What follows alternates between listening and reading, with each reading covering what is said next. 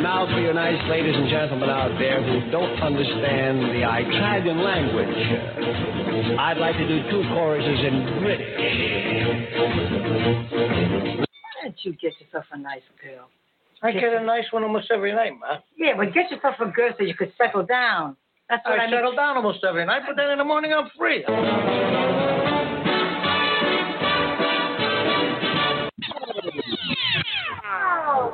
Okay, man, are you ready to go? I'm ready to go. Now, come on, now crank this motherfucker up.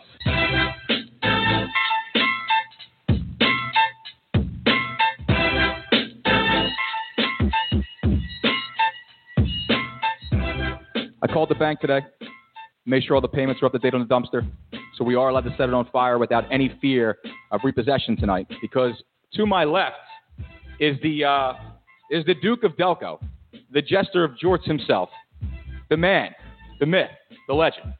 He is Ken Cage of Airplane Repo. Ken Cage, everyone, my man, joining us tonight. Thank you very much. You're welcome. Fun to be here.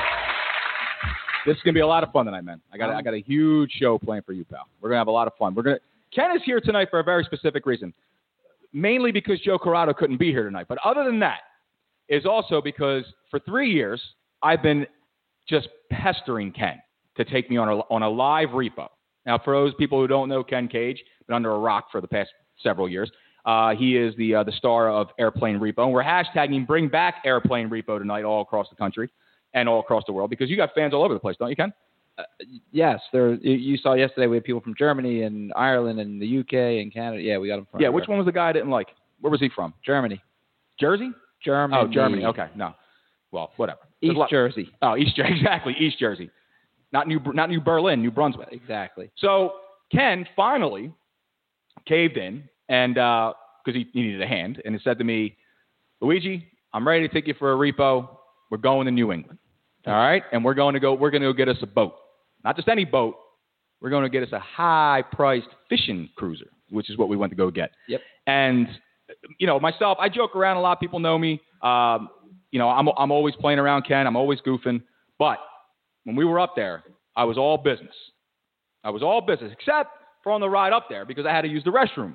One time I had to go to the bathroom. And Ken just gives me this whole thing of like, I got one rule. I got it. We only go to the bathroom before we leave and all this other stuff like that. And I'm trying to tell the guy, I had work the night before. He picks me up coming off a 12-hour shift, all right, to go work 17 hours for free with the guy.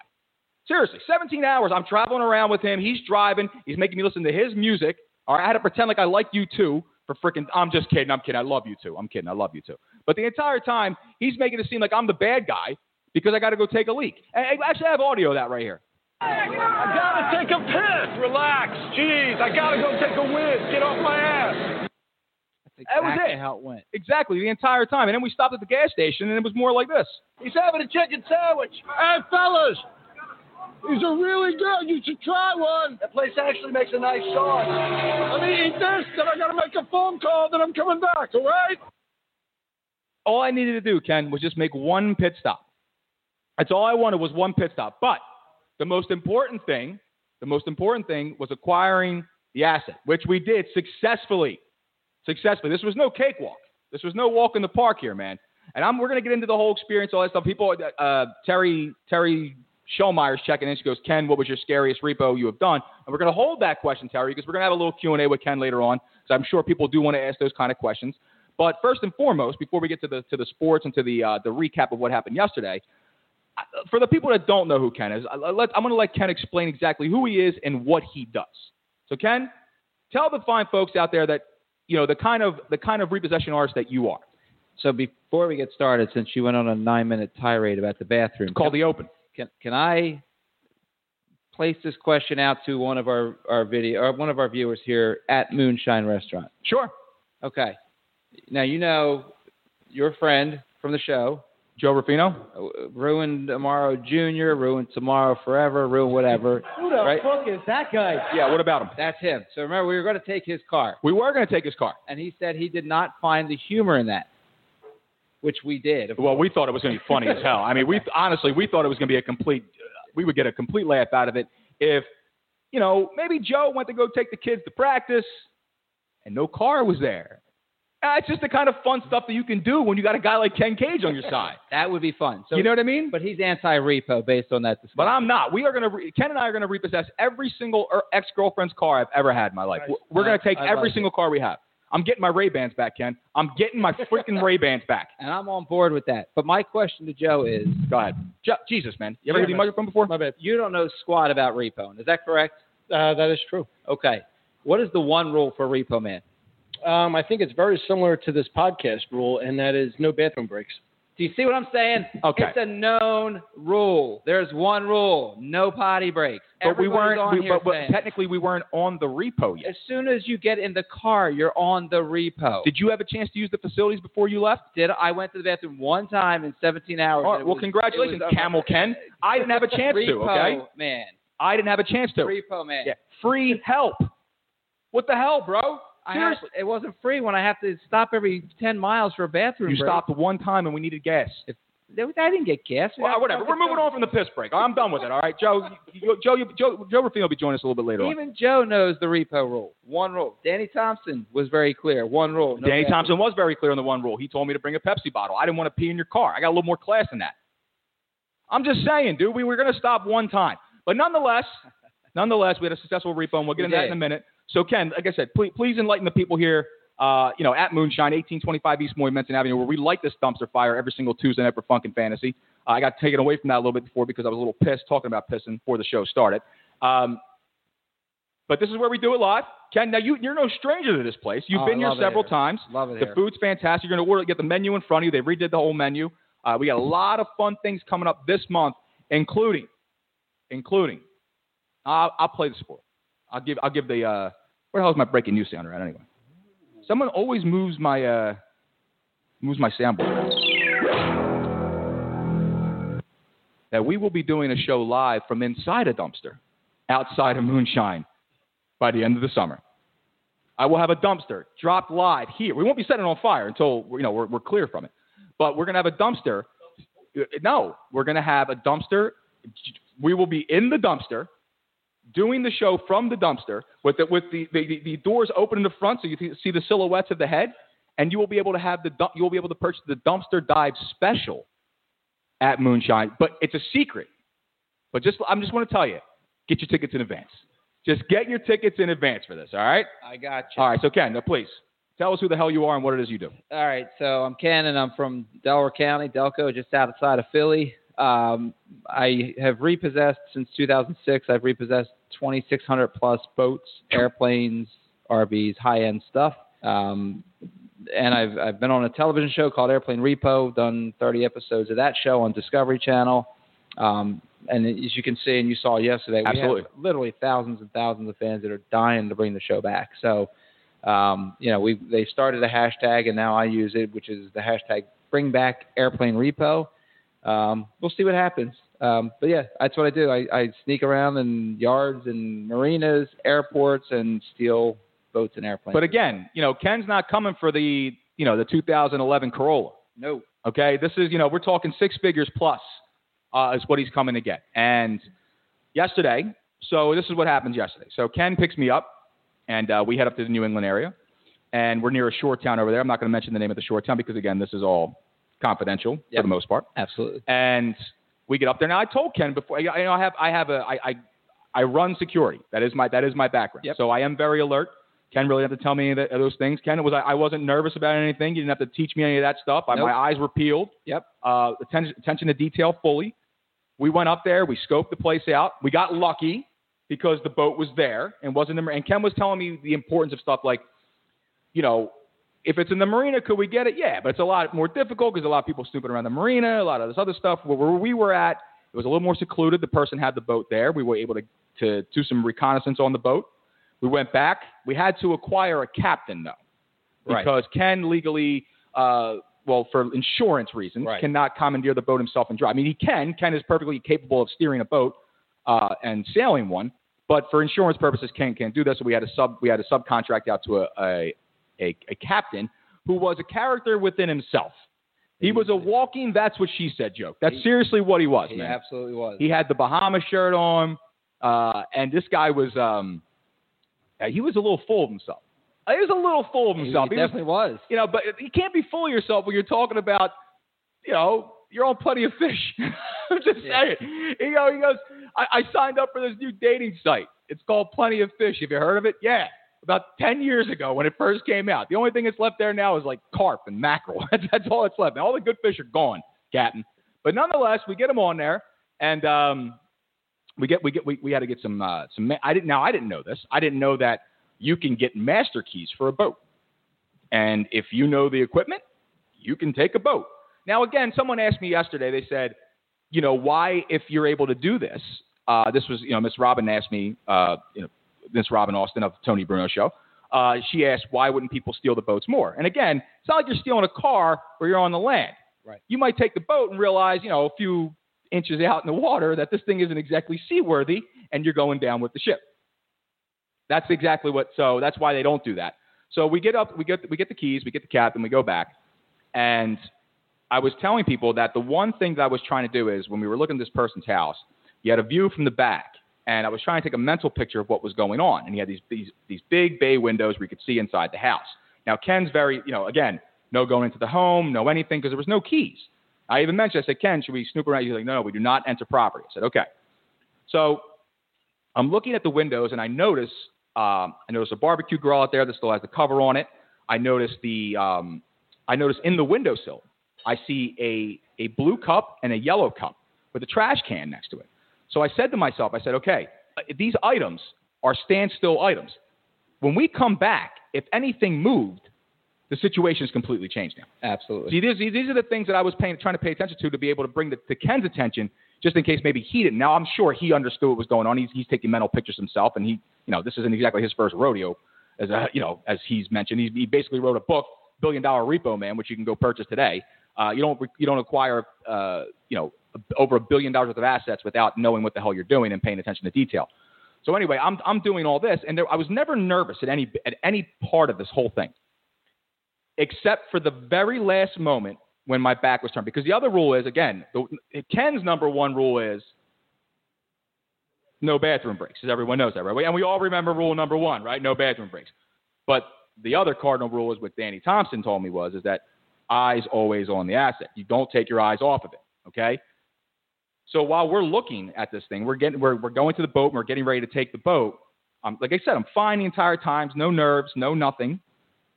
But once my back was turned and I'm untying the boat, that one moment of, oh my, like I can't see the home anymore. I don't know what's coming behind me, and this thing's about to go. Is this the moment where everything just goes wrong? Is this the moment where I don't hear it? I don't see it coming, but I hear the gunshot coming from behind my head. I hear what the hell are you doing? And all I keep thinking is, because Ken's car is now parked in the driveway portion of this area. Ken is on the boat with the captain. I'm pushing them off. All that's going through my mind is I got to keep him off the boat, and I got to get myself back to Ken's car and get the hell out of there. So as we're doing, it happens like a blink of an eye. As we're coming up, Ken is, starting to do the Facebook Live video, and he's filming. I got the car turned. Like it's on an angle, but it's not completely so I can basically just make the quick left-hand turn and get out of the driveway, but it's not perfectly straight. As Ken's starting the Facebook Live video, basically, saying his catchphrase, which is Yahtzee, we got the asset or whatever it is. All of a sudden, guess who shows up? The boat owner. The boat owner comes up with the car, comes behind me. Yep. Now, he turned his car on an angle. If he would have came straight, I can't get the car out. I'm at the car. The car is open. You'll see on the video, you'll hear me screaming, Ken, someone's here. Basically, the car turns. He gets out of the car. I hop back in my car. I punch the gas on his car. Thank you for at least getting the V6 and not getting the little bitch four-cylinder. I appreciate that, because if not, we wouldn't have made it out of there. And I skeeted right past, Little John reference for all you skeet fans out there, skeeted right past that guy's car, and we got the hell out of there. My worst nightmare almost came true. Right. Now, see, here's a couple things that, from my perspective, first of all, you standing there didn't really set him off a whole lot, because that's not, he saw you there, but he probably... Right. But then when he heard me, you saying something to me, then me yelling. Yeah, get out of there. Go. He started going to the yard like, what the hell is going on? Yep. Then he saw the boat, so he ran to the top of the dock, which was fortunate. And you're right. Luckily, because if he had blocked you in with the car, he left the car. So you would have had to bang the car exactly to spin it and get it out of there. Luckily, he pulled in the drive enough that that it gave you a way out to skeet out. That's all I kept thinking. That's all I kept thinking was, this is too easy. This is too easy. This is too easy. And we had so much time during the day. That's the one thing too. Like again, Ken was great with this because he took me through the entire process. He took me through the, we're doing the recon work on this, and then we have to go and we have to report to police and things like that. And we're looking around for a captain. I was helping with that. I was doing some outside the box thinking, I was going through Craigslist, trying to find a captain, walking through the marina, trying to wheel and deal as Ken was making phone calls on the other side. I'm sorry, go ahead, Ken. Does everybody know that boat captains are found under therapeutic assistance under Craigslist? Or what did you say it was? Where the massage therapist. Oh, that's it. Massage therapist. Oh. But I was looking for myself too, because we were going to be a while. Yeah. While we're waiting for the captain, I might as well get my boat tugged. You know what I'm saying? I got to be, hey. So that's all going on, right? And I want people are checking in on the Facebook Live video now, and I want people to call in at 619-924-9874, 619-924-9874 to show a little love to Ken or ask some questions or basically just put me down. That's fine. You can do that. Again, we got some sports stuff to get into, but what I was saying about this too is that when you're doing this kind of work, you almost have to be like an adrenaline junkie to do this. This is what I would think of, because again, like everything's fine. You go up to a house, no one's home, nice boat, everything works. Like I said, you're not repossessing some piece of crap that you don't know if it's going to work or not. Everything's on the up and up. But then all of a sudden, things get really hairy really quick. And that's when the heart rate gets jacked. You know what I mean? That's when you're getting nuts, because I don't know what this guy's capable of. I don't know. All I know is I got a little tidbit of his name. I got where he lived. I got where he worked. I don't know what he does. I don't know how big he is. I don't know if he's carrying a weapon. I don't know what's going on. All I know is that I need to get the hell away from him as fast as possible and keep him from getting to Ken. Right. Now, don't forget, we did have a discussion because Danny was working from North Carolina doing the investigations. Yes, this was critical information that we got because, and Ken's gonna articulate on this just on this point in a second, is that we had an idea of who the person was, but we really didn't know who he was and what he was capable of and what he did. And this is the information that Danny gave us from his place. And Danny was in the Carolinas, I believe, at the time, right? Yep, North Carolina. Okay. And Danny, as a lot of people know, was a bounty hunter. Yeah. Apprehended 3,500 plus fugitives. Danny's a great investigator. So, but through his work in the legal side, has made a lot of contacts that I am not allowed to know. Because if I know them, obviously the information doesn't come as quickly. Correct. They have a certain trust with Danny. Yep. So I called Danny, thinking it's going to be nice and casual. What's up, Danny? What'd you find out? And he's like, it ain't good. Yeah, this is what he said. He says, it ain't good. Now, this is my first ever repo. Civilian here, guys. Civilian, all right? Yep. Civilian. And now, Ken, I want you to tell me, what came through that phone call? What did Danny tell you this guy was into? Right. This guy, as far as his contact knew, was into human trafficking. So he was a bad dude. Yeah. And, I had known there were some minor, smaller weapons charges, which things he just failed to omit to me. It's just minor little details, tiny little things that maybe I would like to know before getting into a car, getting ready to go take a boat from someone who may not want to release that boat because he needs it to take people back and forth that he stole. I'm just saying I would have liked to know those details. But anyway, I digress. Go ahead, Ken.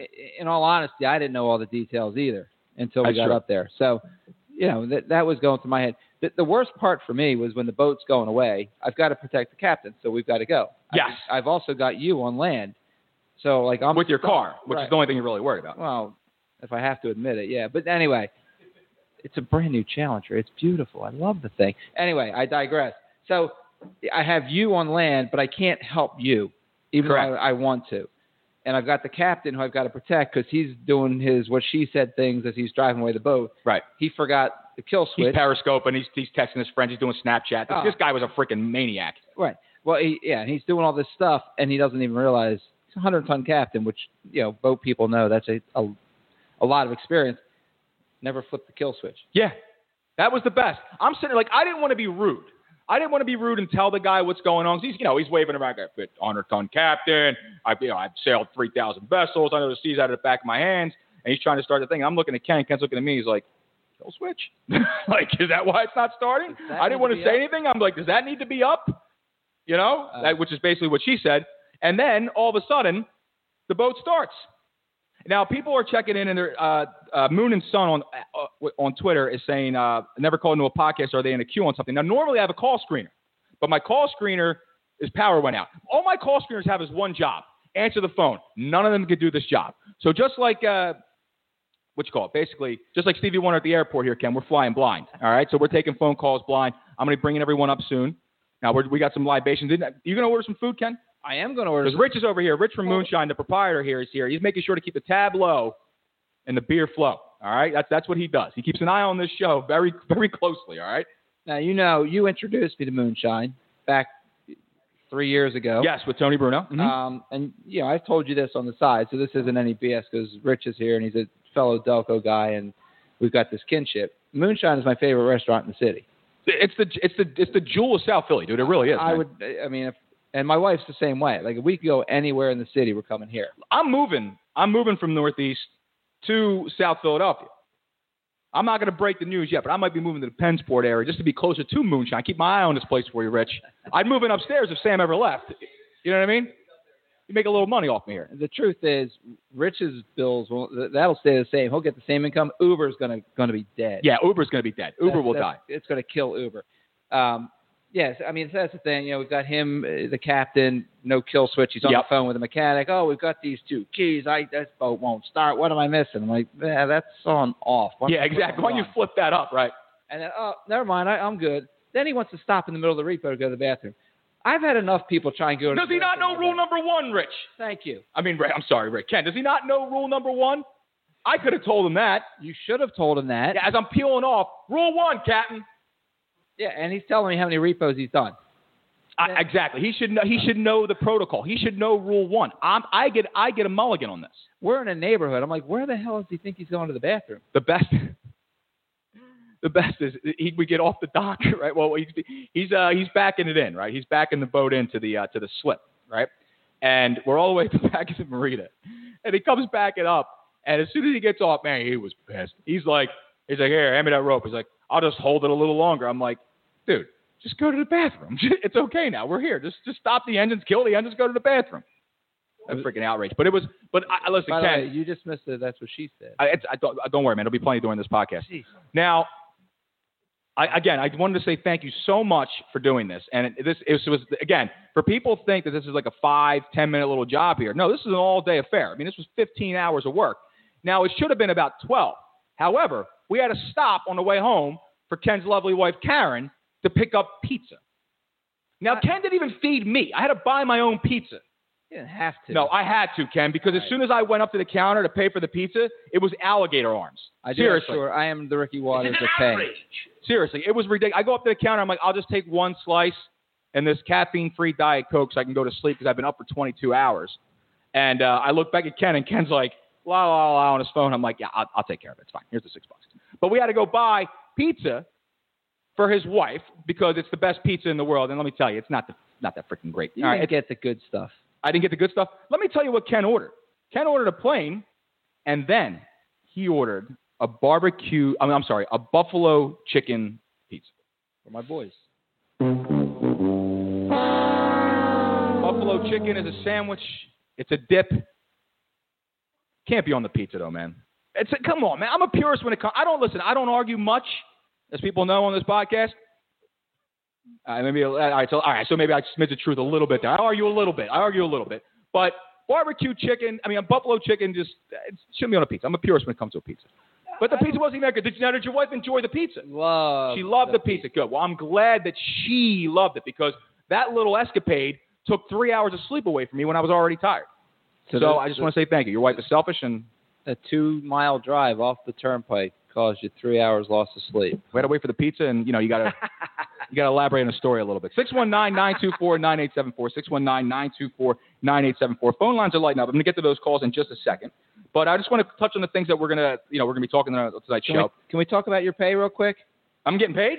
Oh, no, not in money. Oh, okay. What do you got for me? You would just spend that on... Straight cash, homie. I pay my tab here at Moonshine. You would Rich would spend love on- for you to pay me on- money right now. On women and alcohol. So this is worth a lot more. What do you got for me? What is this? First of all, a team take it. You are part of the team. I'm now. part of the team. So you get a coffee mug and What's a team take it T-shirt. Oh, beautiful, man. So you're part of our team. Check you that out, brother. Are now part of the team with me and Danny and some of the other guys. Oh, that's awesome, and man. Captain, what she said. That's awesome. So now I can go on another one now. Absolutely. Perfect. Yes. I think I proved my medal. You just can't wear those daggum neon blue sneakers. Right. Can I wear this shirt that says Team Take It so I'm advertising what's going on there? Drinking out of my cup. Okay. It's all about product placement. All right. You know what I mean? It's all about advertising these days. The back has the website, too. So As Mel Brooks taught us long ago in Spaceballs, merchandising. It's all about merchandising, all right? This is a pretty – no, I appreciate this, though, Ken. I'm moving, so that's one more thing I got to pack. Thank you, man. I would have actually taken cash instead. That's tequila awesome. glass. So you can Thank you very much. It is National Tequila Day, or as we like to call it, National White Girl Wasted Day here in Philadelphia and all over the country. And the sad thing is that people that drink tequila don't even know what good tequila is. So take your Cuervo and shove it. That's the truth, man. It's the truth. What happened to the air conditioner? It just went off. We got to set on automatic? The dumpster fire extinguished the air conditioner, man. That's what it was. So today in sports, in the sports world, and over here in Philadelphia, we're going to get to the Phillies in a minute. But so we got Kevin Love signs a 4-year extension for $120 million with the Cleveland Cavaliers. Look, this is nothing more than the Cleveland Cavaliers saying we're not going to tank. And Kevin Love played 58 or 59 games last year. He was concussed for the better part of the end of the season. And what's amazing is if you look at Kevin Love, the guy literally turned gray. Did you see that? Have you noticed how gray he got over the last better part, the last quarter of the season? It was amazing. He was getting literally watching him age before our eyes. But Kevin Love is there, and LeBron is gone. Obviously, Korver's going to be gone soon.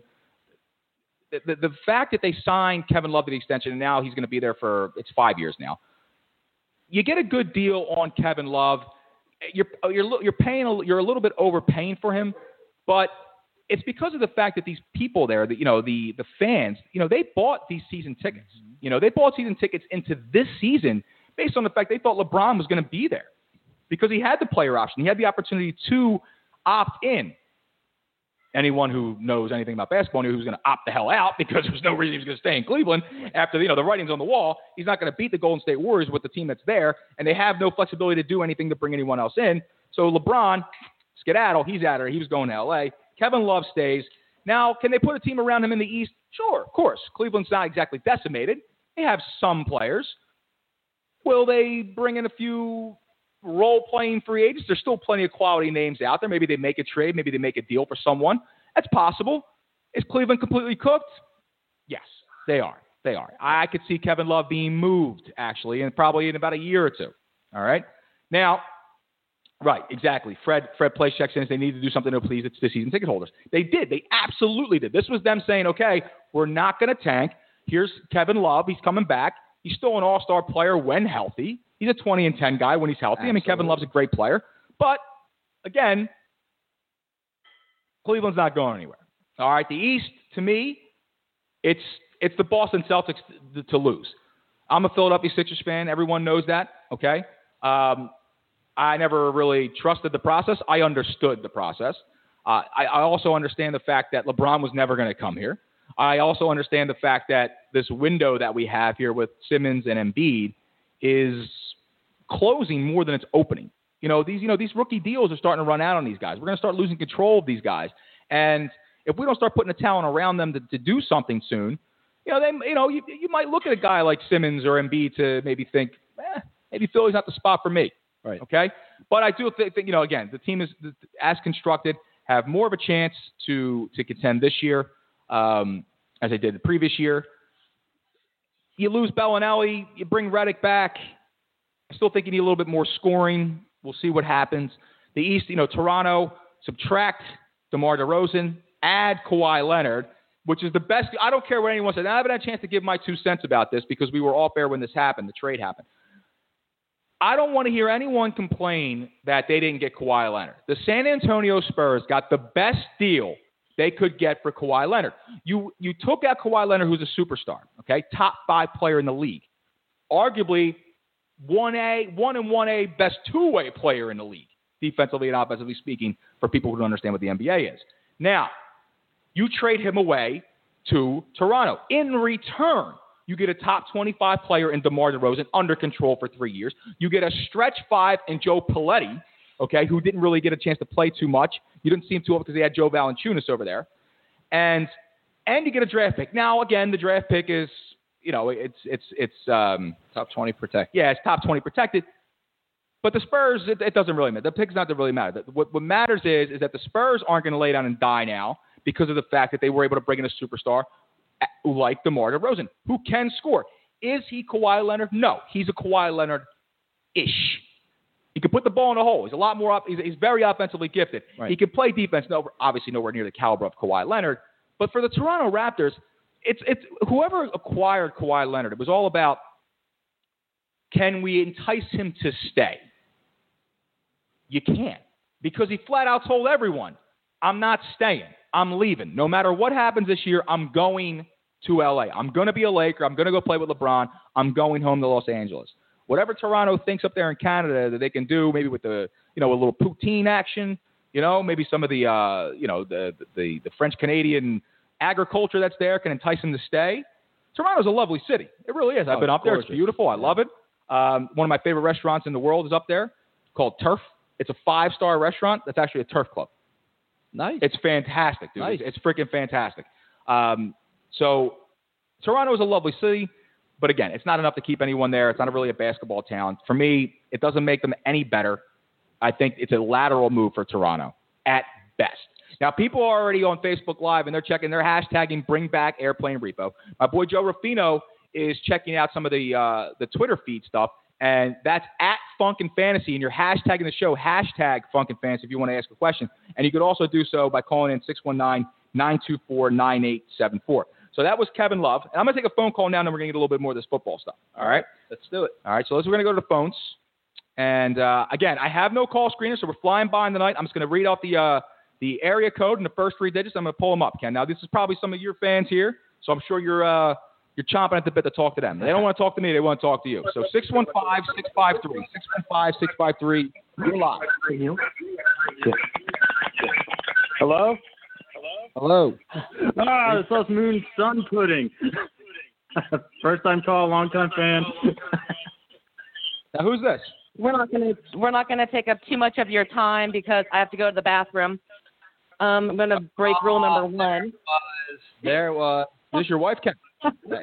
Everybody knows. You just can't take this is Moon and Sun Pudding. We know Ken from the TV, but he only knows us via Twitter. Okay. My name is Stephanie, and my other half is Corey. Hey, guys. How are you?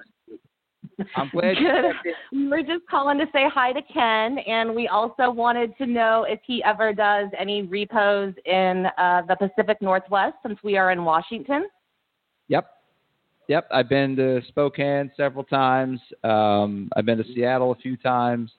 So I've been up there, probably done about 8 or 10 repos in Washington State. And I have some very good friends up there, too. So it's beautiful country up in Seattle. Now, are you? No, I've never been to Seattle. Now, are you guys all up to date, Sun and Moon? You guys are all current on your, on your payments and everything like that? You guys are good? I own my vehicles. Oh, yeah. Oh, I own my car, too. I'm just making sure. I'm just making sure. Take my ex-wife. Guy here has his car paid for, too, but that didn't stop us from trying to steal it. We will get that car. Oh, absolutely. We will get that car. So now, how did you guys get into Airplane Repo? How did you find Ken to begin with? TV show it is.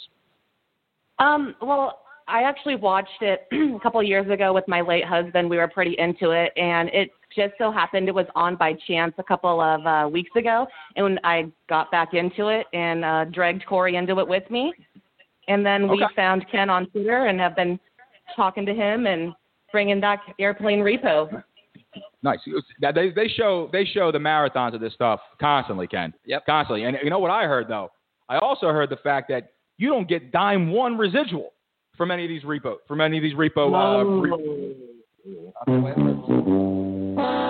You need a better agent. That's what it is, man. You need to let me handle this stuff. Do I? Yes, of course. I need PR help. Well, I'm Italian. Yeah. You don't get it. So never mind. So anyway, so you guys found the reruns and you're watching it. Now you guys want to bring the show back. So you've been hashtagging away. You've been talking to Ken. And Ken is one of the most personable people on social media that's in the limelight here. He talks to all his fans. He answers questions. He's constantly doing Facebook Live videos. And Andrew Harmon is saying, bring back Luigi Curto. That's right. See, now, if you get back on TV, you got to bring me back, Ken. Hold on. Let's get back to Moon and No. It's my show. We're going to talk. Now, it's my rules now. Rule number 1, I'm the driver. Gotcha. You sit in the side seat like a little chick and relax, all right? That's not how it works in this house. Oh. Really? Rule number 1 is I'm in charge. I'm running this. Stephanie said we're in. I got you. Right. That's not how any of this works. Corey knows. That's how it works. All right. Well, listen, Ken, just because, again, we're not on the road now. We're here. We're in my domain. I hear you. All right? I appreciate the coffee cup and the T-shirt that's probably going to shrink in the freaking dryer, but listen, it's my show. All right? So let me talk about me a little bit. All right, go ahead. I'm just kidding, man. Go ahead, Toby. All right. I'm just kidding, Son of Moon. I'm just kidding. Now, again, you guys live out in the Pacific Northwest. Now, have you ever made it out to the East Coast? You ever made it out to this part of the country? Yeah, I'm actually from Pennsylvania. Oh, whereabouts? Up by Wellsboro. Where the heck is Wellsboro? It's near Williamsport. Oh, okay. Near college, the Little League World Series and all that stuff like that. It's a lovely little town. That's pretty awesome. You have the good fortune of being stationed here at JBLM, though. Well, that's good. Yeah, I got to meet the real leader of the household. Nice. Well, we appreciate you guys checking in, and keep hashtagging away. And Ken appreciates the support, and I appreciate you guys calling in. Thanks for talking to us. Absolutely. Thanks for checking in. Bye. Well, Ken, you got some people all over the place, man. We went to that. We went to see now. It's like Mitch Hedberg said one time, famous comedian. He's like, I'm gonna get a map, and I'm gonna hang a map of every single place I've ever traveled to. But first, I gotta travel to the top 2 corners of the map so it won't fall down. So we've already traveled to the top left. So now let's see if we go to the right. So again, I don't know who this is. 919-619. 919-619. You're on the air with Luigi and Ken. Hello. Yeah, you're live, sir. Is Ken there? He's here. He's on my left. I'm right here. Who are we speaking to? This is Chris. Hey, Chris, how are you? Whereabouts you calling from, Chris? In Raleigh, North Carolina. I'm a huge airplane repo fan. Thank you, Chris. Yeah, I knew the 919 was down at Raleigh area. We're almost there. So we can hold the map up now. We can. Okay. Cool. Yeah, absolutely. Yeah. And Chris, I pulled, because you're on the Facebook, Tony Bruno Facebook site, and you made a comment. So I pulled up your Yes, sir. Are you an Eagles fan too? Oh, diehard. Diehard Eagle fan. All right. So he's okay. All right. Well, I'm not going to get into that. I'm not going to get into all I'm from New York. I lived here for about 15 years in North Carolina. And that's not going to change, me being an Eagles fan. There you go. Good for you, man. Good for you. Now, actually, I'm trying to get out to North Carolina. I want to go to the Outer Banks, man. I hear it's beautiful. The Outer Banks, it's gorgeous, man. It's the best place to ever go if you want to go to a beach. He's right. It's I'm thinking of it. Jason Nemerov says, I'd like to see Ken repo this damn show. He's doing that right now. That's what he's doing. And I actually was working for a month there where Danny lives. I was in Matthews all month in a hotel room, and I was hoping to bump into him, but I never did. Yeah, you don't want to bump into him. You want to try and miss him. No, he's a big guy. I don't want to mess with him. He's a great guy, though. I can't say enough good things about him. Yeah, he's huge, and he, if he's doing his job, he will take care of business in a huge way. But he's the guy in the world. Yeah, I've talked on the phone, obviously, but I've never had the pleasure of meeting him yet. But now that I'm part of the team, you are part of the team. Take it, baby. I will have the opportunity to meet Danny, and I'm gonna be trained under his tutelage in Ken's wing, basically. Pardon all the puns there. Jeez, you got him. But I'm a huge fan, Ken, and I respect both of what you do, and I'm trying my hardest to get a book from you autographed. And it's hard. You live out South Philly? Yeah, I'm right outside and I'm in North Philly. Carolina. I just want to know how I can get a book autographed from you. So hold on. I can send him mine. Stop with that. I'll sell it to you cheap.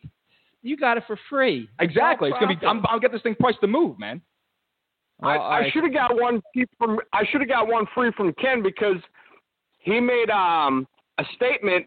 I think it was about a month or so ago about a kid in a school that was a basketball player, and I made all these comments. And he said if he got above like a certain amount, he would give like 10 people a free book.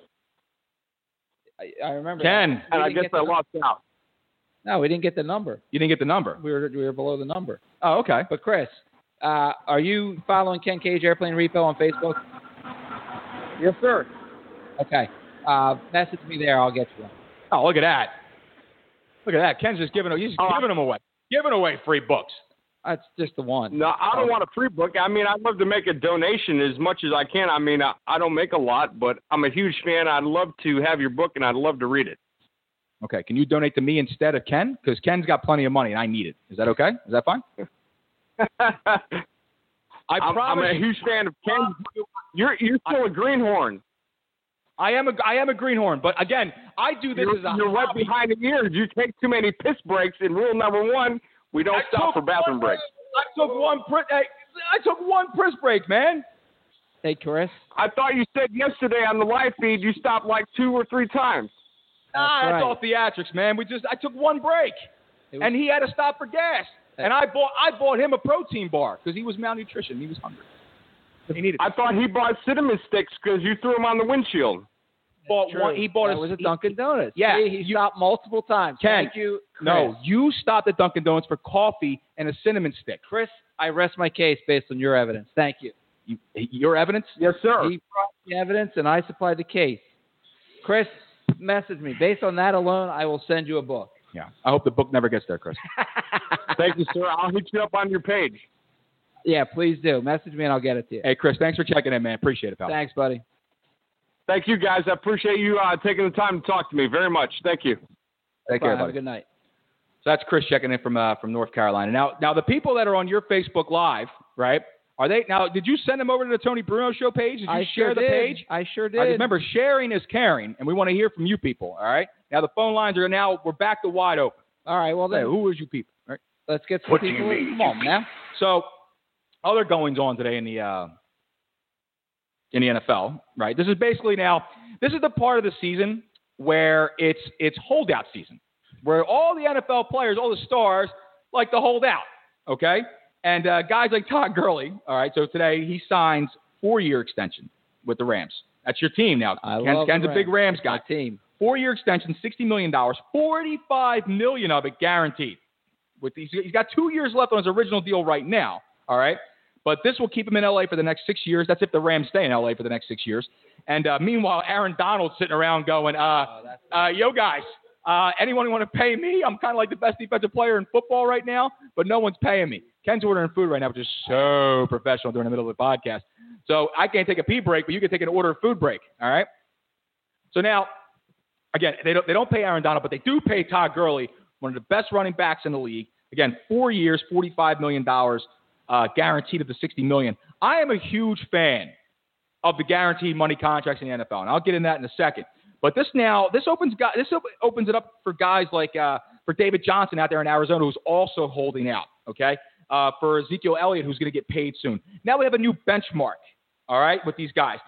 Meanwhile, Le'Veon Bell pissed off. All right, Le'Veon Bell still not that happy. Le'Veon Bell wants to get paid. I think he's got to get it through his head, though, that it's sad that he plays a position that just doesn't pay that type of elite money. Now, Le'Veon Bell wants to be paid as a running back and as a wide receiver. And to his credit, if there is any player in the league who deserves to be played as a running back and a wide receiver, it's Le'Veon Bell. No doubt. Okay? This guy's going to get you 2,000 all-purpose yards one way or another. You know, he's going to catch you 50, 60 balls. He's going to he's going to carry the ball over 200 plus times. He is main weapon next to Antonio Brown. He deserves to be paid like that. Absolutely. Will he be paid like that? No. The money he's balked at, I don't think he's going to see it from anywhere else. I agree with you. You know, Ken, I really don't see it happening. Now, you take this coming off the heels of Saquon Barkley. And again, this is old news, but I need to bring this up to make a point. So Saquon Barkley, he signs a fully guaranteed deal with the New York Giants, 4 years, 31.2, 20.76 million, and the signing bonus, and 15 million of that due immediately. So he got himself a nice chunk of change for a rookie deal. It's the most for a rookie in several years for the guaranteed money. But the Giants basically got themselves their star running back, who they think is going to be a star, and everyone else thinks is going to be a star. I think he's going to be a star too in this league. Yeah, absolutely. But you got him on the cheap. Yep. You got him $8 million per. Seven and change. But you got him close to $8 million a year for the next 4 years. He's locked up. He's not going anywhere. He's happy. Team's happy. Everybody's happy.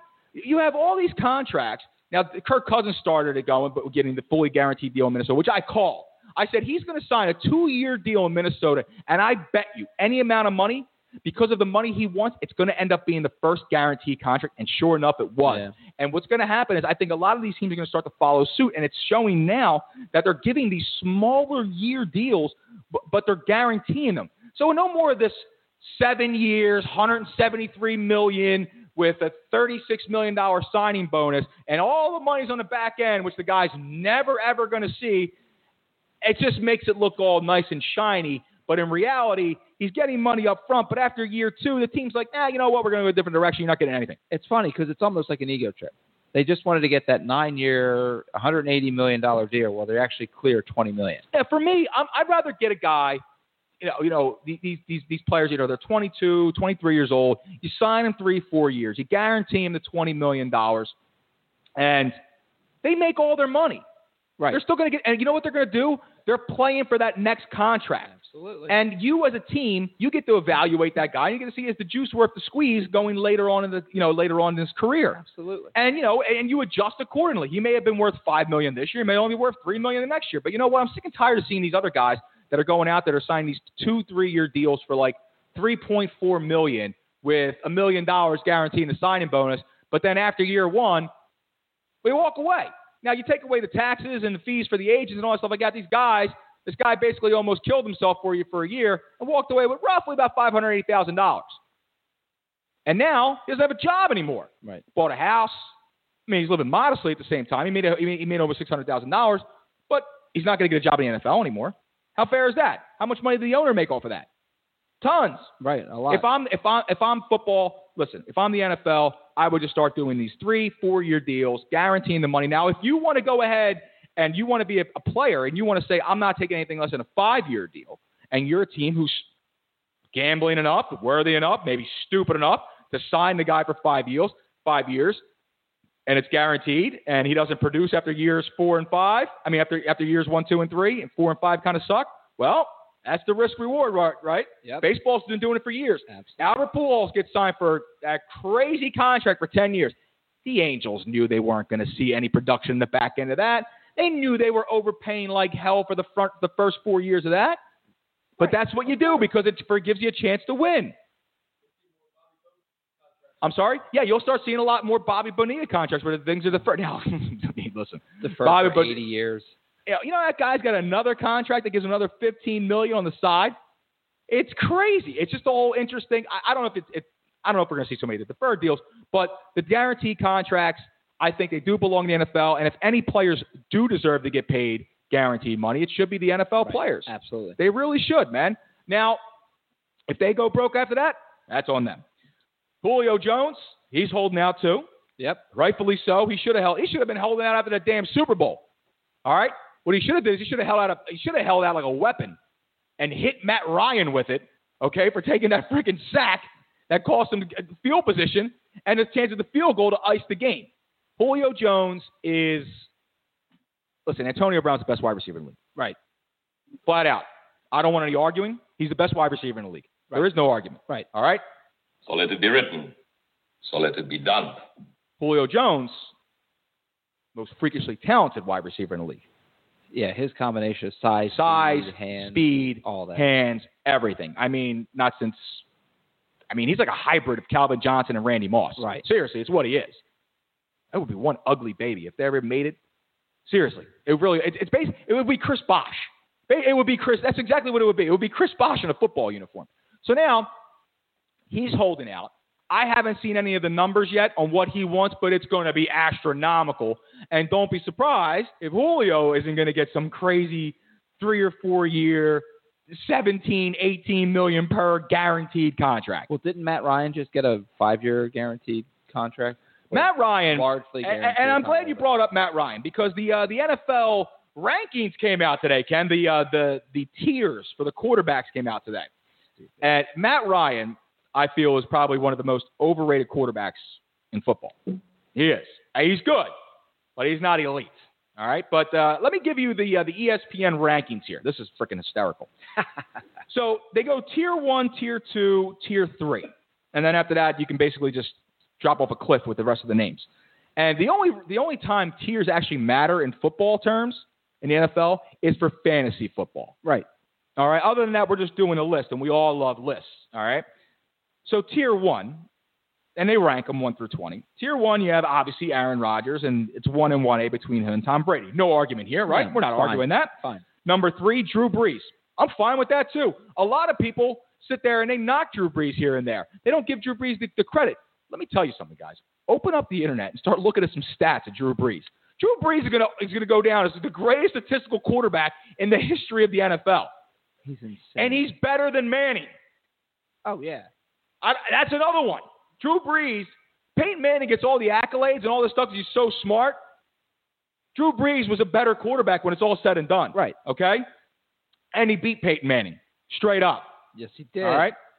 Steven Stutter checks. He goes, Matt Ryan is the oldest looking quarterback in the NFL and has yellow teeth. Okay. I don't think that was really needed, the whole yellow teeth bit. As Mr. T once said to us, be nice to your mothers. All right? Be nice to he's a dad. Matt Ryan's going to be a father. Be nice to Matt Ryan. So no reason to take it out on his teeth. Nope. Now, then here's where this is where the fun part comes in. So they got Ben Roethlisberger out there in number 4. People hate on Ben too, but say what you want. Big Ben's top 5 quarterback in the league. Then they have Matty Ice, number 5. Russell Wilson, number 6. Matt Stafford, number 7. Come on. Hold on. Number 8, Phillip Rivers, who was going to be the Dan Marino of that draft with with Eli Manning. Yeah. And then you have Carson Wentz at number 9. Andrew Luck at number 10. This is tier 2, by the way. Hasn't played since 1983. Cam Newton, number 11. David Carr, number 12. Jimmy Garoppolo, number 13. Five starts, 5-0. All right. Number 14 is Deshaun Watson. This is now we're going to get into the third tier. Third tier is Kirk Cousins at 15. Alex Smith, Eli Manning, Dak Prescott, and your boy Jared Goff. That's a disgrace. So here, let me tell you. So the people here in Philadelphia, because this is the only people that can speak for, this is the fan base I speak for, are completely up in arms about Carson Wentz getting 9. I want to know, where exactly are you going to put Carson Wentz? Above Phillip Rivers, Russell Wilson, and Matt Ryan. Right. Listen, we all love Wentz in this town. All right? We all love him. He hasn't finished the season last year. That's right. Okay? He didn't finish. Phillip Rivers, Matt Stafford, again, is he better than them right now? He's on the cusp. He's not better than Russell Wilson. He's not. See, I think Wilson's overrated. I don't. Russell Wilson literally took the Seattle Seahawks to the playoffs last year by himself. By himself. Have you seen what Russell Wilson can do on a football field? Which playoffs did they make? I'm sorry, not last year, the year before. He had them in contention. They were dead and buried. Talking about a team that lost Marshawn Lynch. They had you put any other quarterback behind that Seattle Seahawks offensive line, and it's Derek Carr all over again. He's dead. He doesn't survive. Russell Wilson is a special player, okay? He's a special player. Again, Jim Redding checking in saying Deshaun Watson is the real deal. Deshaun Watson is the real deal. Hold on. Full disclosure. Jim Redding played at Clemson. So I agree. I love Deshaun Watson. Listen, that kid. Jim Redding is a little bit. We interviewed him. We interviewed him at the national championship game against Alabama. Yeah, he's that kid, smart as a whip, all the talent in the world. Okay, and he's the only one to do what's been done to Alabama, and he did it twice. And then he came in this league in the NFL and didn't miss a beat. Seriously, right. Ken. Deshaun Watson is the real deal, and I hope to God he comes back from the injury. But listen, let's be real here. Aaron Rodgers, Tom Brady 1, 2, Drew Brees 3, Roethlisberger 4. I don't have a problem with that. I'm good. I'm not putting Carson Wentz above Russell Wilson, Matt Ryan, and Phillip Rivers right now. I'm not doing it. Not until he completes the season. I hear you. I think, listen, when it comes down to, if you really want to get into it, I wouldn't have a problem. Who the hell is texting me right now? I wouldn't have a problem doing, if you were to take Carson Wentz and put him at 8, move him up one more. I think you can shuffle 6 through 10 on this list. The fact that they have Andrew Luck there, who's still coming back from the, from the injury. Still, he's not even throwing a real football yet. So he's throwing a high school football to put him at 10. I don't know. We'll see. The Andrew Harmon checks in and says, Luigi, take Ken out on a repo, please. I think people are they're not loving your quarterback breakdown. See, this is what happens. Ken takes care of repossessing high-end assets. I talk sports. That's what I do. You stay in your lane, I stay in my lane, and we all drive harmlessly down the road, Ken. That's how it works. But Ken's not arguing any of the top stuff. But the one thing I will argue is the love for Jimmy Garoppolo. Now, the guy he wins 5 games, all right? He doesn't look infallible, right? Right. He doesn't look great. He looked okay. And everyone's sitting there jumping on him like he's going to be the next great thing. And all you people who think you're going to outsmart everyone by taking Jimmy Garoppolo in your fantasy leagues and waiting on him and passing on guys like Russell Wilson and passing on Ben Roethlisberger, when you're asked out of the fantasy playoffs because you went to go do that, just let it be known. I warned you here first. That's all I'm saying. That's all I'm saying, Ken. I hear you. And just remember, too, while you're gloating about your great sports knowledge, that Andrew is another Clemson fan who's just mad that I said Deshaun Watson is the real deal. I agreed with him. Listen, the reason that he's disagreeing with you and agreeing with me makes no difference to me. That has no bearing on what he doesn't even know what he's agreeing or disagreeing with. That's fine. It's fine. As long as he's disagreeing with you and agreeing with me, fair. It's fine. It's Based fine. on yesterday, that is fair. Exactly, because you gave me hell. I agree. But I want you to do me one favor. That's fair. For the people that are listening now on your Facebook Live page, I want you to read some of those comments too. But I want for the first time, I want you to tell the truth, Ken. No snarkiness, no BS. For the first time, tell the truth? Yes. No, about me. All right, go ahead. Was I helpful? Yes. Thank you. Did I do a good job? You did an outstanding job. If you actually needed someone to help you again, would you call me? As long as you would recite rule number 1 properly for me, yes. Okay. That's what I told him. He had bottles, he had coffee cups, he had all kinds of stuff. What am I? No. That's not what it depends. I'm a grown man. I'm not going to piss my pants. All right, dude. We got to go to the bathroom. We got to go to the bathroom. We spent 7 hours waiting around. I got a chicken sandwich. Ridiculous, dude. Next time, you know what's going to happen? I know what I'm going to do? I'll make a nice little lunch for us. Oh, we'll go to, I'm serious. Picnic. It's going to be beautiful. I'm going to come to Moonshine. We're going to get some finger stuff, right? They do a fantastic caprese sandwich with the focaccia bread. Rich, you see, I know the menu back and forth, buddy. And it's going to be nice, dude. We'll do it. I'll get something for Danny. It'll be good, man. Danny's the easiest guy in the world to feed. I'm going to take care of him. Beef. So here's a little, and Danny has given me permission to tell a couple of secrets here. So Danny, do you know what his breakfast champions is? And this is why we can go 12 hours and not go to the bathroom. Well, my breakfast of champions consists of 6 eggs, 2 pieces of multi-grain toast, 4 pieces of turkey sausage because it's lower in the sodium. That's why you need it right there. Banana, cup of coffee, whole glass of orange juice, and 3/4 of a cup of cottage cheese. I'm training, buddy. So Danny, 3,200 calories, man. Danny get up. Looks like he's in training. Yeah. And he starts every day off with a honey bun and 2 Red Bull. That's a man who doesn't care about his future. It's a man who doesn't care about his future. That's why you need me. You need me to be the culinary. 91 years old. How old does he look? He's 91. I'm just trying to tell you that you need me there for at least for the culinary aspect of it. Let me help you guys. You can't repo a plane on an empty stomach, Ken. Yeah, right. You shouldn't, Ken, and you shouldn't have to. That's the point. Well, I appreciate you caring about me so much. That's the point, you know? I appreciate that. You know, you're taking off at 180 miles an hour down the runway in a $3 million jet, and I'm screaming, don't forget the ham and cheese, Ken! You know what I mean? I got to take care of you. Is it low sodium, Luigi? Yes, man, of course. Too much salt. It's seeping out of your pores, Ken. You should see it. I should see it. So, and we got somebody, you know what? I got an area code up here. It's all ones. Love it. All ones. That's hell, isn't it? It is. Now, I don't know who this is. Now, are you aware of my racist caller, Juan from Alabama? I did hear that and was not comfortable with it. That's okay. racism is okay if you know how to play racism, if you know how to toe the line properly.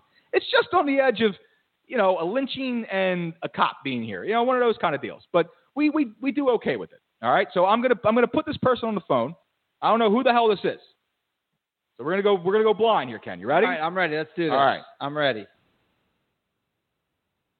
Caller. It's all ones. You're on the line. Hello. Ooh, it's a lady. Oh, it's me again. I got picked up again. I told you my number was blocked. Stephanie. I already talked to you guys. I know, but she's calling back again. Moon Sun Pudding. Yes, I know who you are. Why did you call back in? I was just calling to listen because it's better. There's not a delay when I listen over the phone. There's a delay on Facebook Live. Okay, well then I'll put we got you twice. Oh, beautiful. I just breaking rule number 1. Oh, he just broke rule number 1. He just went to the bathroom. I thought Stephanie was just calling without him. That's what I thought too. So now I got you guys. I tried. No problem. All right, Stephanie, I'll put you back on hold. Thanks. Well, that was awkward. Anyway. Boy, do we know awkward. Don't worry, man. We'll get some ladies in here. And you're dressed like lady. It's Tuesday, man. Ladies' night is Thursday night, man. You got the jeans. You got the black shirt on. Travolta over here, man. What are you doing? Reaping a disco ball after this? I got a paint can outside to walk the streets with. I hear you, buddy. Now, also, this is something that brought to my attention. It's already 8 o'clock, so we're going overtime, Kenny. All right, let's do it. We're going overtime. So, Chase Utley back to say goodbye to the fans of Philadelphia. All right?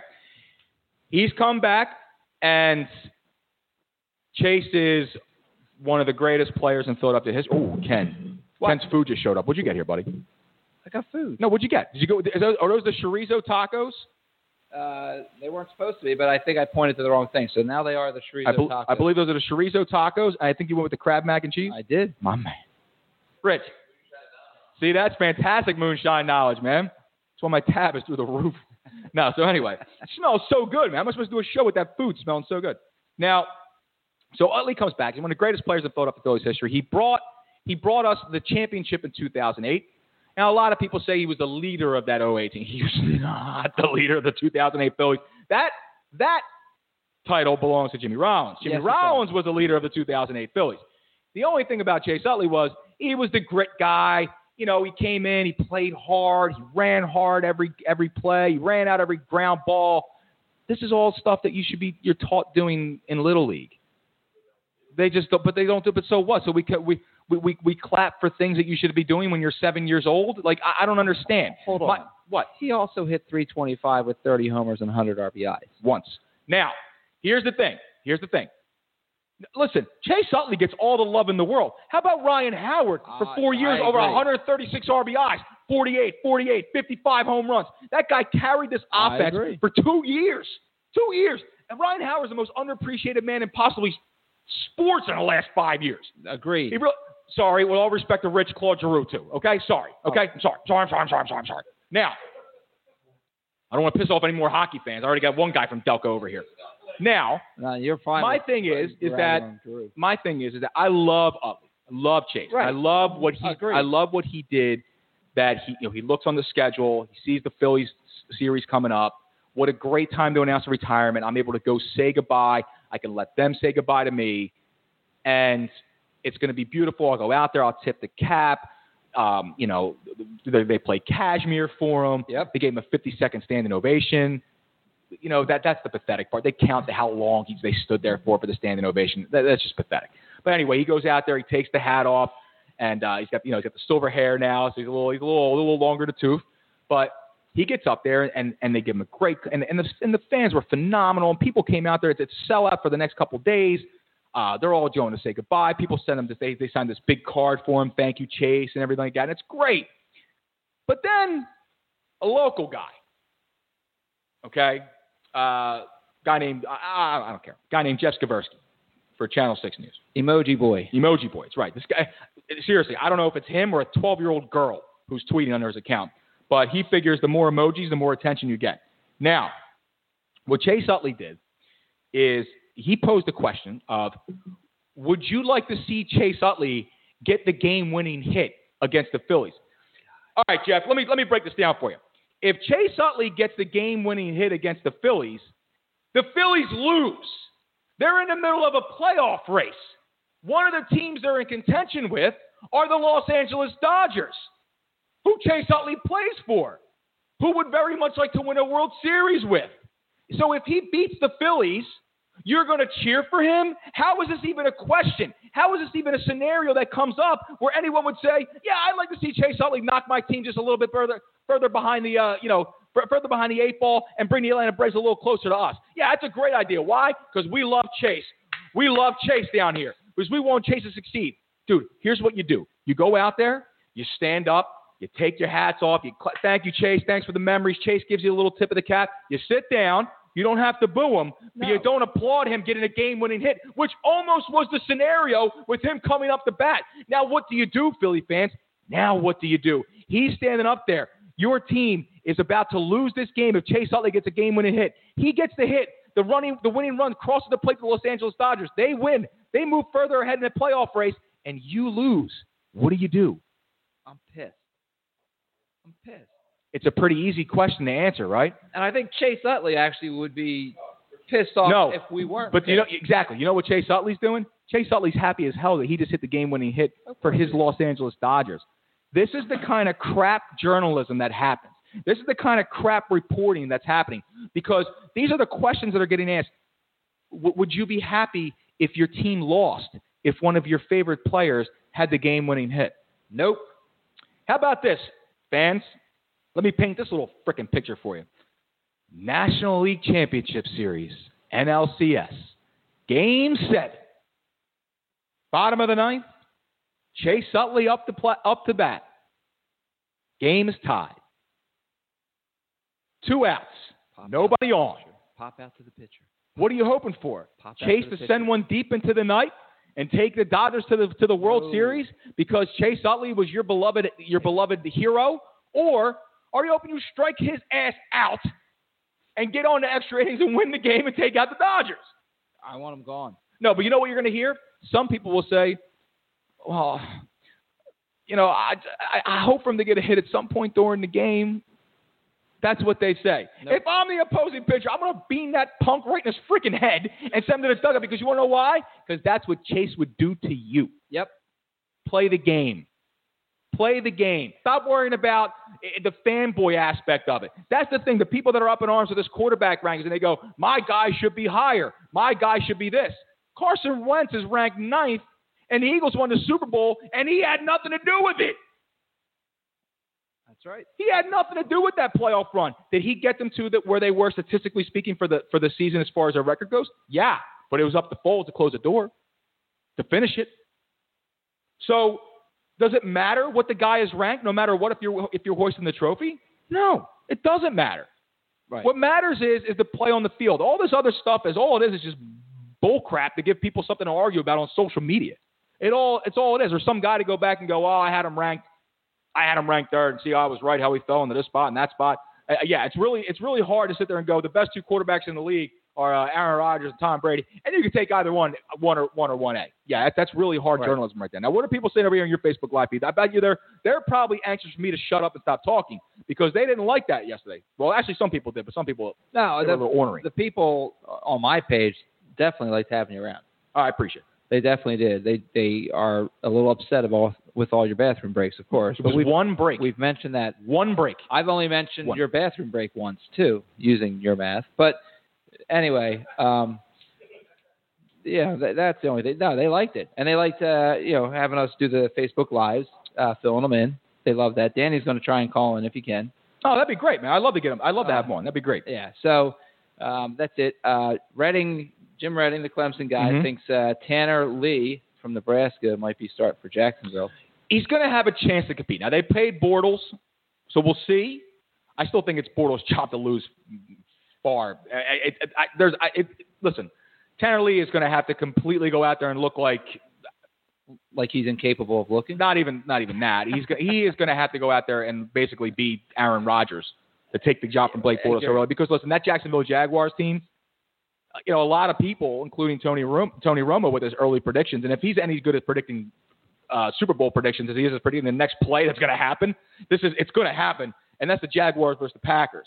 But Tony Romo's got the Jacksonville Jaguars in the Super Bowl, and that's a very sexy pick for a lot of people. I'm not ready to put him there just yet. I'm not. No. Because obviously they moved away from their pre-existing wide receiving core, and they're turning it completely over. D.D. Westbrook, Keenan Cole, I don't know. I don't know. I'm not sold on Bortles myself the whole way. Leonard Fournette is the real deal, but that defense is as nasty, nasty as we've seen in a long time. That Jacksonville Jaguars defense, they get at it. And we're going to get at it, too. We're going to get right back to the phones right now. 484-432, 484-432. You're on the line. Luigi there? I'm here. Who's this? This is the president of Golf and Lunch for International Recovery Group. My business partner. Oh, wow. Your business partner's on the line. He actually has the How card. are you? I'm president of Golf and Lunch.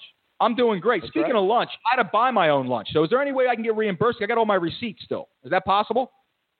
No, I'm sorry. You know what? I did think you did a really good job yesterday. I will say that. I will. You might have talked a little too much. Honestly, Ken's lying a little bit about the bathroom break. I think he took it really hard on a rookie, to be honest with you. I think That's real right. hard on a rookie. It was hazing. Ken told me, he said, get on there. He said, just start talking, start playing it up, do something. That's I said, right. all right, that's what I do.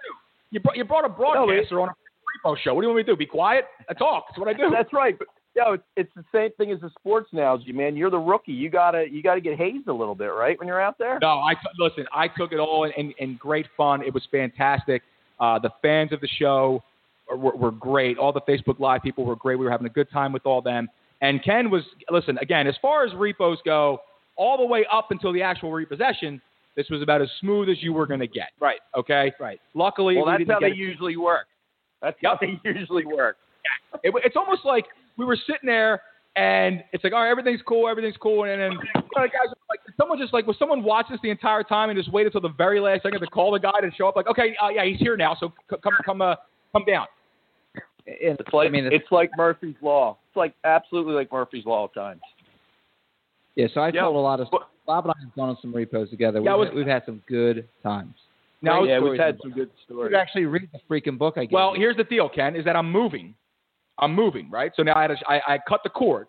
I called Comcast. I said, shut me down. Right. So now I need something to do for the next couple of days. You're going to take the book out from underneath the table? I'm going to take the book. It's actually underneath my fridge. Okay. I'm going to take the book out. All right. And I'm going to read the book. I'm going to go through the whole thing. Yeah. I've skimmed through it, but now I need something to do. Yeah, Bob and I have had a lot of fun on some repos. A lot. We have. Lots of fun. Luigi, I got to take you to task on your Ryan Howard comment. Go for it. The last 5 years of his career, he dropped like a stone. I understand that he had 5 all-time years, but he didn't continue it. How about learning to hit the ball to left field again, like he did as a rookie in his second year? The man took a step backwards. So, but here's the reason why. Because he took a step forward and tore his Achilles. That's why. Well, that's right. That's true. The reason why. I agree. The reason why for this, okay? Now, let's remember this. So, Howard was basically, he was prohibited from coming up because he had Jim Thome there, right? True. So, correct. By like 2 years. Yes, but in those 2 years, it kept him out for 2 years. It kept him from coming up and putting up even more historic numbers. The only reason why Jim Thome was, again, Thome, Hall of Famer, but let's be honest, Howard should have been up. Yeah. He should have been up. Yeah, okay? he should have. I agree. Should have been up. So now you bring Howard up, and as you know, Ryan Howard is, now I hate to use the cliche, he is the throwback bopper. He's the home run guy. Yep. It's the all or nothing. He's the Willie Stargell, the Harmon Killebrew type hitter. He's not gonna hit you 300. He's gonna slap you 265, maybe 280 if you're lucky. But what you're paying him for is to hit 40 plus over the fence and drive in over 120. And that is what he did year in and year out while completely healthy. What happened is, and now because obviously you're a fan, you follow the team, and you know what you're talking about here, is that once, and you could see it, when he came out of that box and he tore that Achilles, for a man of that size, yep, to come back from that and have any kind of tour. Remember, he had a hard time planning, getting comfortable in the box. Remember, they shifted him over that batter's box for almost 2 months of the season when he finally came back. He couldn't get comfortable at all. If you're not comfortable, They should have held him out longer. Maybe they should have. Maybe that rehab should have been there. But, I mean, was that part Ryan Howard wanting to come back? Was it part the Phillies maybe mismanaging the injury? I don't know. I mean, they paid him a lot of money. So how do you justify holding him out if they say he's healthy? One of those kind of things. But I don't think it's so much Ryan Howard's fault himself as much as it was. This is one of those things where you look at it and you go, listen, they paid him a lot of money. And, in baseball, we were just talking about this before we got on the phone with you. You're paying the guys for the first 2 years. The back end of that contract, most of the time you're eating the money. As you can see, the Angels are now eating all that money they had to give to Pujols. And you're going to see it happen with Mike Trout, too. Mike Trout's going to break the bank.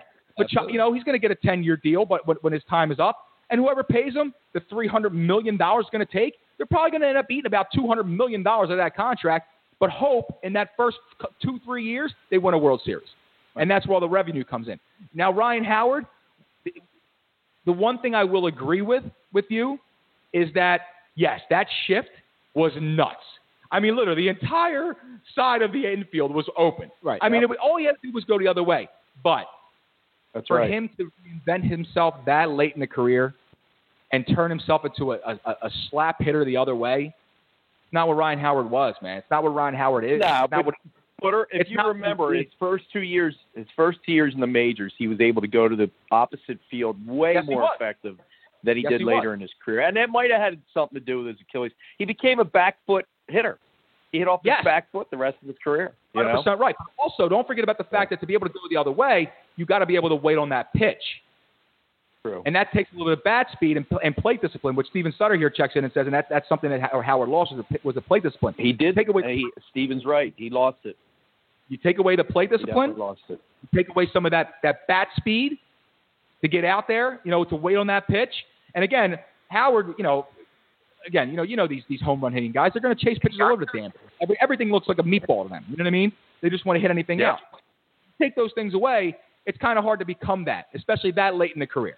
So the fact is that I feel, again, this is me, and a lot of other people feel this way, is that Howard got a little bit of a raw deal, and he had a lot of fans really coming down and harping on him because he wasn't producing.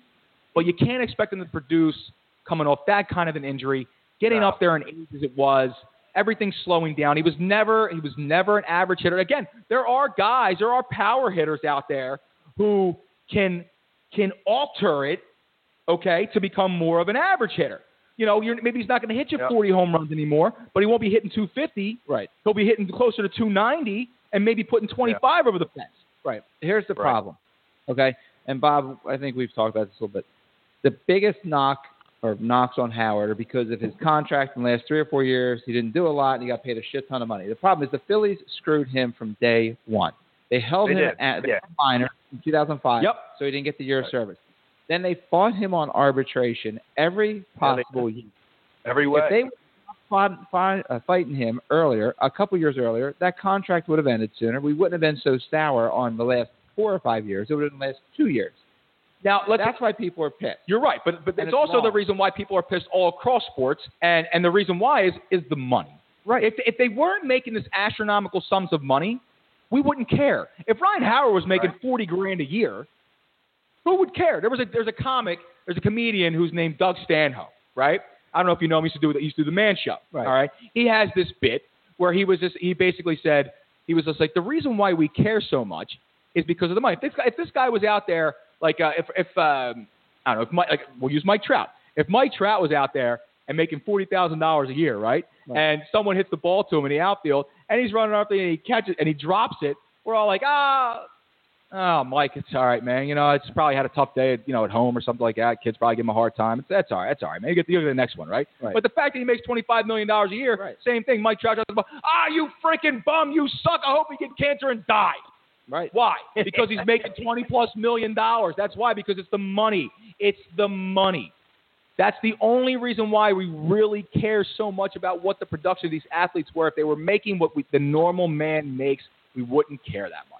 4 years, 136 RBIs or more. Yes. You look across history. You look at Ruth, Gehrig, Fox, go on. It's historic pace, dude. It is. And that's something that people never actually, and I agree with. By the way, home run by the Dodgers here. Yeah, Nola's down 2-0. Tommy Grandal just goes deep off of Aaron Nola. It's now 2-0 Dodgers. Hopefully Chase Utley will come up and make it 3-0 Dodgers soon. He's not playing tonight. Oh, he's not playing tonight? Oh, okay. All right. Hopefully he'll do it in extra inning. That's all right. But I'm sure Chase was really sad for the fans out there when that ball went over the fence. He didn't look sad. He's actually fist pumping, leaning against the wall right now, chewing sunflower seeds. Well, guys, enjoy the rest of the show. Joe Ruffino checks in real fast. Sorry, but I didn't mean to cut you off. But Ruffino over here on my right made a very good point. He did something, which is the same thing that it's fine. I'm going to transition this. It's Barry Bonds' birthday today, right?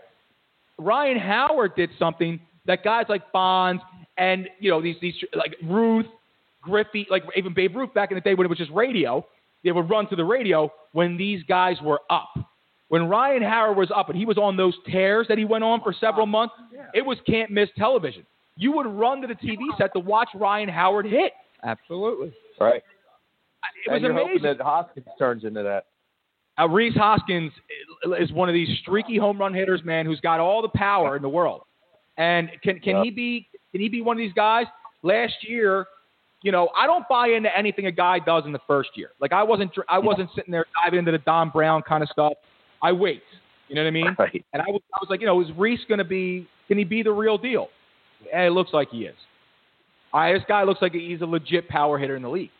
I don't like the slow leg kick kind of thing he does. But if that's his timing, that's his timing. Whatever he does. But he hits the ball well. He squares it up well. He sees it well. And he doesn't really fish out of the zone too much like some of these power hitters that we just mentioned before, a la Ryan Howard. Right. He's got a chance. Now, this T-shirt that I got here, right? Yes. This Team Take It. Bob, we made Luigi part of Team Take It. I'm part of the team, man. Nice. I'm part. So now you're out there in Florida, Bob, right? No, I'm up in PA today. Oh, you're up in PA today. I am. But now you told me that the office is in Florida, right, Ken? Yep. That's where the main branch is? Yep. All right. Yeah. Bob and I have been friends in Delco since we were like 10, 11 years old. Oh, so you guys got like matching jorts and everything like that? So Negative. Okay. Oh, no, really? No. No, I'm just asking. That's a question. I just answer them. Making sure. So what else is going on, Bob?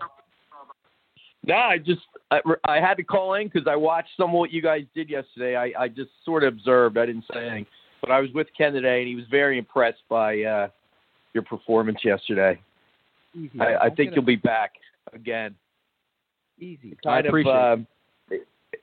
It's not a bad experience, is it? No, it's not. It's fantastic. Like I said, I was telling Ken, before this whole thing started, like, a couple of years ago when I was asking about it, I told him very adamantly. I said, Ken, I'm not approaching this as a joke. Like, this is a serious thing. Like, I don't goof around with this. I'm in security. If you take me on one of these things, I'm gonna give you 100% worth of my alertness here. I don't rattle. I'm not getting scared of things. My hand doesn't shake, Bob. It does. Yeah, I remember. I think I came out with Ken to one of Tony's early shows where you were emphatic about wanting to do this. Yes. So I don't think we had any doubt that you wanted to do this. Yeah, I definitely wanted to do it, but I told him, I said, look, man, I'm ready to go. And when we were walking and talking, I was asking Ken plenty of questions. I said, Ken, what's the procedure if this happens? Just so I know. Right. What's the procedure if this happens? What's my main goal here if this happens? And Ken basically was just like, he was very, very, very detail oriented on say, do this, don't do this, do this, don't do this. So, he gave me a crash course on procedure. Basically, we're walking back and forth from boat to car twice, and picked up on it pretty quick. And I think anyone who's crazy enough to repossess things as a hobby, as I am over here, is worth being part of the team. There you go. He's still fun. That's funny. Hey, look, Ken and I always say this. Someone buys it, Bob. That's the rule. Sell it till someone buys it. That's the rule. That's right. We always say this. We have a mantra that if you have to confront the debtor, you take the embarrassment away from the debtor as quickly as possible. And once you do that, then they become reasonable people. That's exactly the one thing. That's the one thing Ken said to me yesterday too. He said I would say something along the lines of, "Can get it back tomorrow." Yep. That's okay. That's no problem. Just listen, we're not here to do this. Just go ahead and call your bank. Take care of just deal with them over the phone. We are not taking this away from you. We are just taking it momentarily. Go ahead and call. You get yourself cleared up, and you can reclaim your assets through them. Just go ahead and call them. We're just the middleman here. Just go ahead and deal with them. And that's it. Like, just calm and cool, and that's it. And just basically don't let them know, like, hey, we're here to basically take your stuff, these freaking scumbags. Like, that's right. You know, don't say those. Right. Those are trigger words. Yeah. Right. So, real quick, one of my favorite Bob stories, because I'm telling stories today, is we were filming when we were repoing a 120-foot yacht. And Bob was on the show. He was getting filmed and everything. So the boat's coming in. We're waiting for our captain, just like yesterday. We get a bite to eat. It's east coast of Florida, so we go to a little tiki bar, and Bob orders seafood. Okay. 2 hours later, he Damn is mistake. green. I mean green. Yeah. Dog. He's like, I need 2 minutes. Not from the boat. Not from the boat. From the seafood. From the seafood. Okay. Yeah. I need 2 minutes. I'm sitting there like, what the hell's 2 minutes going to do? Right. Runs the bathroom, literally comes out 2 minutes later. He's like, I'm fine. Let's go. And I'm like, dude, like. You're lying. Right. You just like died in there. Right. You know. Yep. And he's like, let's film. And I'm like, are you serious right now? He goes, yeah, I just, his entire body cleared out. He's ready to go. I'm like, damn, that's an MVP moment right there. That's awesome. I would have taken. That's awesome. I might even, and that's why you don't go to the bathroom. No, listen, and for all the people listening, stuff like we had a very serious time. The stuff that Ken, we were just getting a rise out of one another, and I was playing off of Ken, and Ken was playing off of me. But during the time of actual work, which was literally about 14 minutes, we were working hard. I learned how to untie a boat very, very quickly. Yeah, man. you did. Very quickly, there man. There you go. Nice. Bob, he was much better than other Bob. That's for sure. Okay, good. Luigi, we equate it to almost like a sporting event where you're running out of the tunnel, right? It becomes very much like that. Yes, it's just hurry up and go. That amount of time. Yep. And it's funny, too, because it's not like you're taking a car. It's like you're taking a car, you just hit the gas, you're gone, right? This boat, it takes a little while to back the thing out, turn around. Like, you're basically just a sitting duck. You know what I mean? You're just a sitting duck. Well, and not only that, a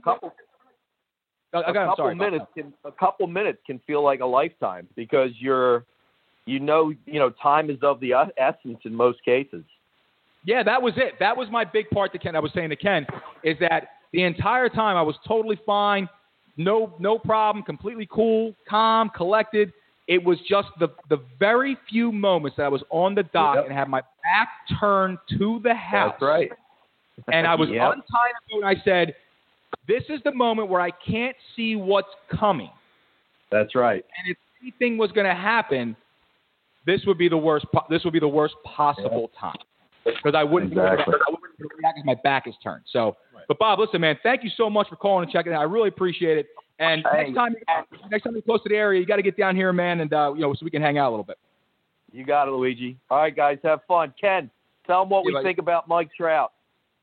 Oh, Bob called it 3 years ago. Mike Trout to Philly. He literally, before anybody was even whispered. This time next year, Mike Trout will be at Philly. I'm saying next year. Well, I got news for you, buddy. He's not coming because we spoke to Rico Bronya, who's out there with the Angels, and Rico Bronya flat out said he's never leaving the Angels. They will give him Anaheim before he leaves. He has to want to lose, though. He has to make a decision. They will put some police around. We've been hearing that for how many years now? Enough. But he should have been here already. He was right around the corner. Do you know he just drove in his first Angel other than himself in over a month last night? Isn't that crazy? That's crazy. That is crazy. Yeah. I think he's tired of losing. I think he'd love to be in Philly. I hope you're right. I hope you're right and I'm wrong, man. But I can't see it happening. And talking to people in the Angels organization, I don't know. Middleton will open the bank for him, and he would be. He'll give him $400 million.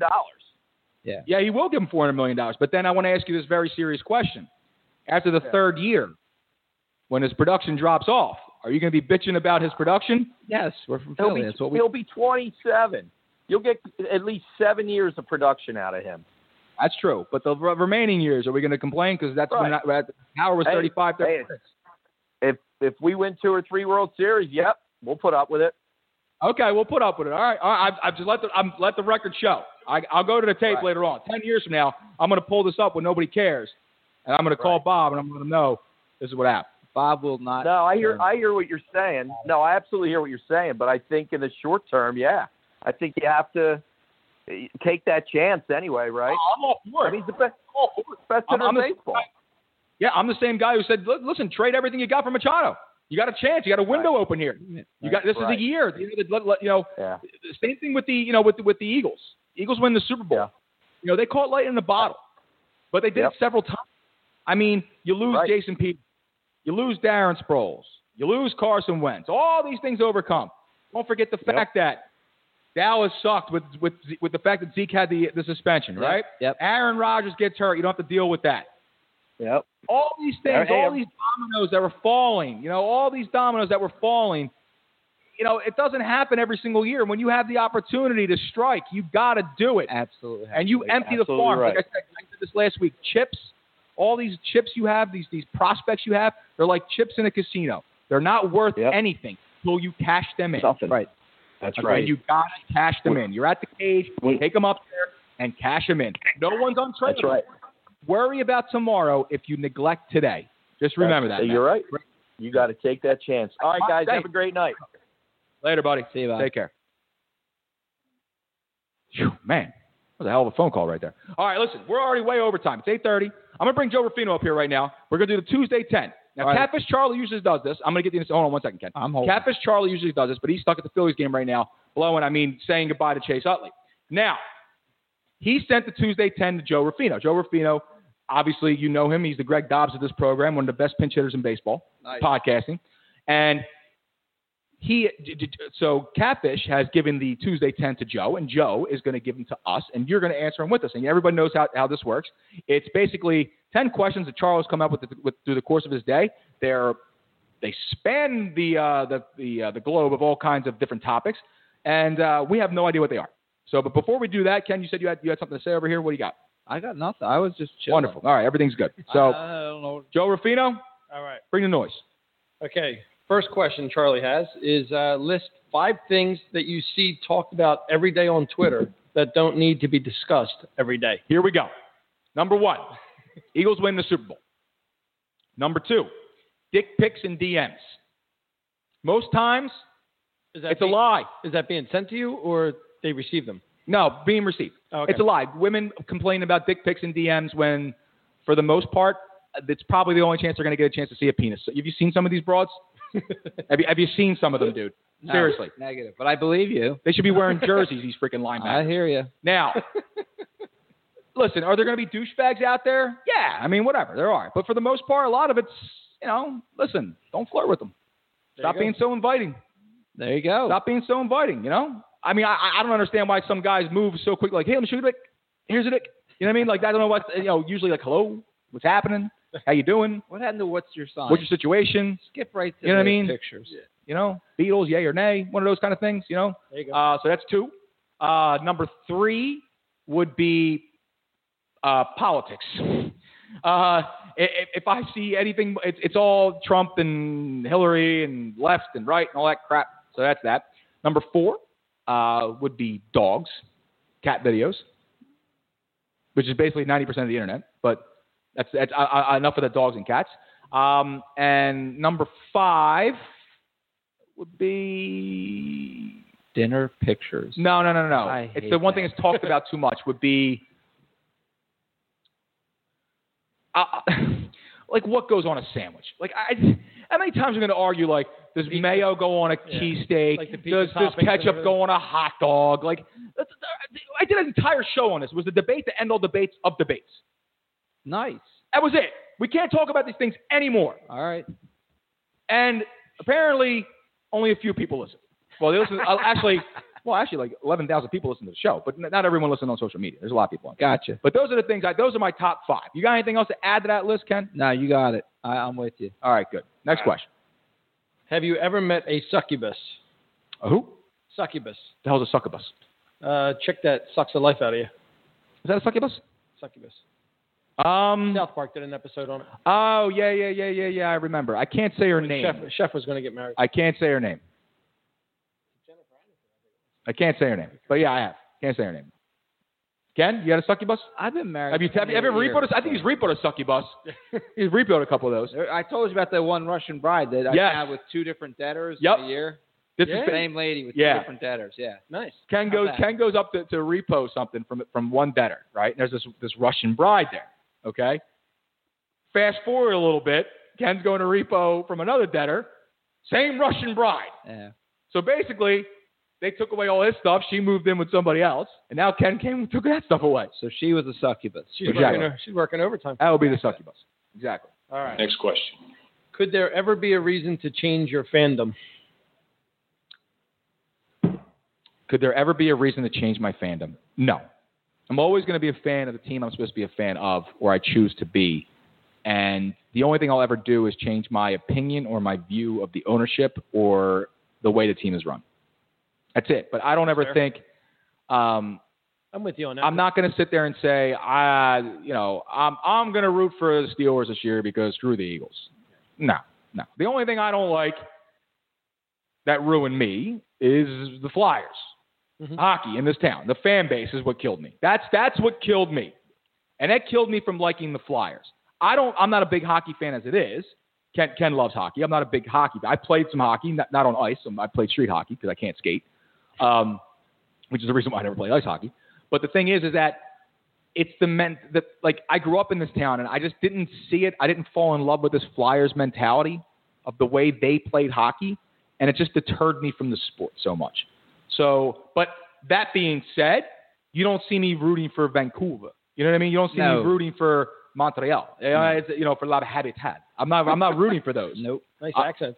Or the Florida Panther. I'm not rooting for those people. You're not a Panther fan. No, I'm not a Panther That's the Miami accent. Yeah. Exactly. I'm not rooting for any of those guys. So the only thing for me that would make me change my fandom is a Penn State / Michigan State type situation. Like I used to be a huge Penn State fan, and after did you go to Penn State?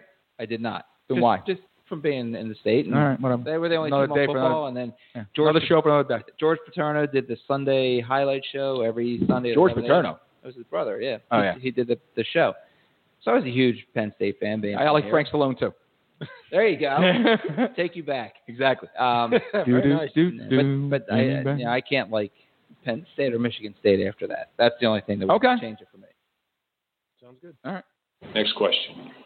What's the craziest thing you've ever snuck into a stadium? Myself. That's probably my first. Probably myself. Let me see here. Now, you know what? When it comes to the stadium stuff, I'm a rule follower, man. I'm a rule follower. Listen. I don't think. To me, is it worth saving $4 to shove a Wawa Classic down my pants just to save on a couple bucks for a sandwich? No. I mean, you're already pretty lit from coming in from the parking lot from whatever you're going to go watch, right? You're probably already hammered or, high if that's whatever you're into. You've already eaten, and if you haven't, whatever, man.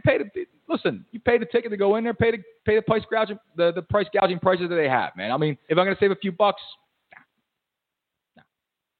I did one time. So recently, I hit a state of fuck it a couple days ago, right? And I ordered $53 of Chinese food. Now, if anyone doesn't understand how much Chinese food you can get for $53, you know how many people I can feed? Still can feed? I got lo mein for weeks, dude. For weeks. Come on over. It's nice, man. Bring Karen. So, but not all the kids, just a couple of the kids, because you got a lot of kids. So, I brought in Chinese food into the movie theater.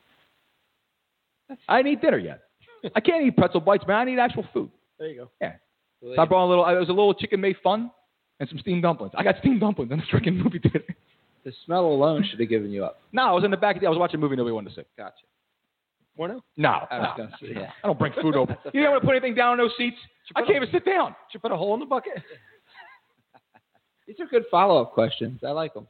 I'm not a Kim. I've snuck into stadiums and I played on North Carolina's court and stuff like that. But Ken is nice. Ken is one of these guys who, we were talking about this off air. We were talking about the whole act as if kind of thing. So if you're there, act like you belong there. Right. Ken was a lot of these things on these repos, which I've learned from watching the show, but also from watching Ken live and talking to him, is when you're in a marina, act like you've been in a marina. Know what you're talking about. Act like you know what the frick is going on. Mm-hmm. Don't just sit there and say someone says go to the bow, you walk to the stern by accident. Yeah. You know what I mean? You got to watch Donnie Brasco. So Ken has told me some of the stories of Ken has told me some of the stories of where he's been in certain places, and he's like, I've gotten my way into this just by saying I am this. And I just acted so animately about it and played it off so well that they didn't question it. I was 15 playing craps once with my uncle. He walked right in there. Said, act like you've been here. I've never been here. I don't even know what the hell I'm looking at. Exactly. Yeah. Just act like it. He's like, just start yelling out numbers and put money down. I'm like, okay. That's right. Bet you can. No, you never snuck anything in, right? No, I just snuck myself in. That's Beautiful, man. Next question. What athlete is worth busting your butt to get a signature from or picture with? None. As a grown man, none. But if it had to be one, what athlete? Who the hell's my favorite athlete? Who would I want an autograph from? I got from Jordan when he was in town one time. His rookie year, because I'm a Carolina fan, so I liked him back then.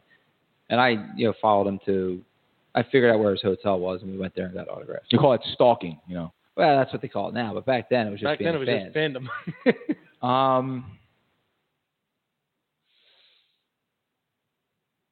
And it's a shame. God's going to hate me for this because he probably can't sign the signature legible, but it would be Ali. I would probably. That's a great one, though. That would be the only one I'd probably bust my ass to go get. Like, I don't care about the rest of these guys. It's just that there's only a few people that are bigger than the game, bigger than the sport, bigger than the situation. And Ali was one of those people. Win or lose, he was bigger than it. And for years afterwards, too. If I had the opportunity to make my way to him to get an autograph, I'd bust my ass to go do it. Now, Tony's got one. Tony's got a picture with Ali back in the day, which is freaking phenomenal. That is. I was ever in the vicinity and I was able to get to it. Yeah, I'm gonna make my way through the crowd. That's a solid. Yeah, I'm making my way through the crowd. That's a great one. Yep. What's the worst American car manufacturer? American car manufacturer? Yes. I might have some possible sponsorship coming up, man. I can't answer that question. I can't answer that question because if it's the worst one, they're definitely going to sponsor this program. Ken only handles the expensive ones. So Exactly. It's not going to be. I used to work for Chrysler, so I can't say them. So now I'm down to two. I think I know one of Ken's. Ken's a Dodge guy, so he's going to say Ford. I know that. I can't. I don't have one. I don't have one. I don't either. I mean, I got a Ford F-150. We got the Dodge Challenger. We got a Chevy Corvette. What the hell? Exactly. I got them all. There you go. Oh, good for you. I'm not even going to play the freaking drop. Are you kidding me? It's not even worth it. Ford F-150, the Challenger, and the Corvette. Good. Meanwhile, I got a Mini. But it's an S-Type. It's nice. It's fun. It's beautiful. It's a nice looking car. Thank you. Both sets of clubs fit in the back. What, a 9? 9 and a putter? Yeah, exactly. Go ahead. So speaking of Ali, this is a nice segue. Good. What could resurrect boxing as an American interest?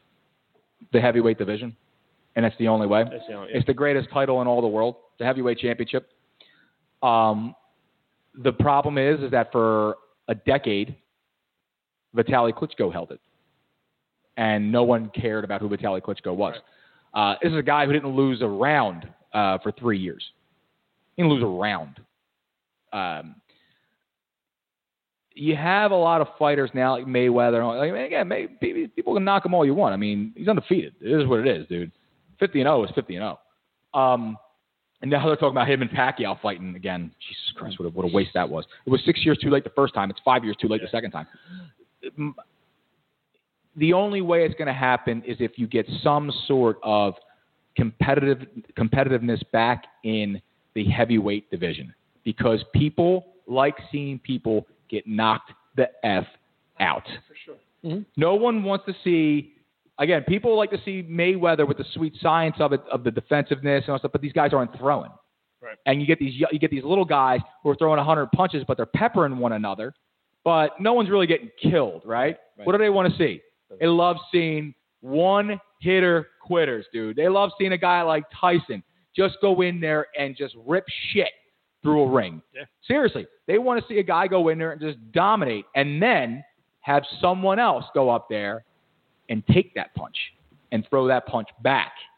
And then now you have a rivalry. I mean, those Ward Gotti fights were incredible. The Gotti Ward fights were great. You're talking about two guys who just would not go down. And just throw haymakers, near the last 3-4 rounds. Look, dude, I was at all three of them live. Were you really? Oh, yeah, absolutely. I saw all three of them live, dude. That's probably the greatest sports story I have my entire life, is I was able to see all three of them. I was at the after party with Gotti. Really? Perforated eardrum, 2 broken hands. This guy's showing up like, it was crazy. It was crazy. I have a glove signed by him and Ward. I got that. I won that through some silent auction kind of a thing. It was kind of cool. Now, there aren't enough fighters in the heavyweight division to save it at this point. I just don't know. Because the thing is that when MMA stepped in, it gave people an option. It gave people an option to have something else to watch.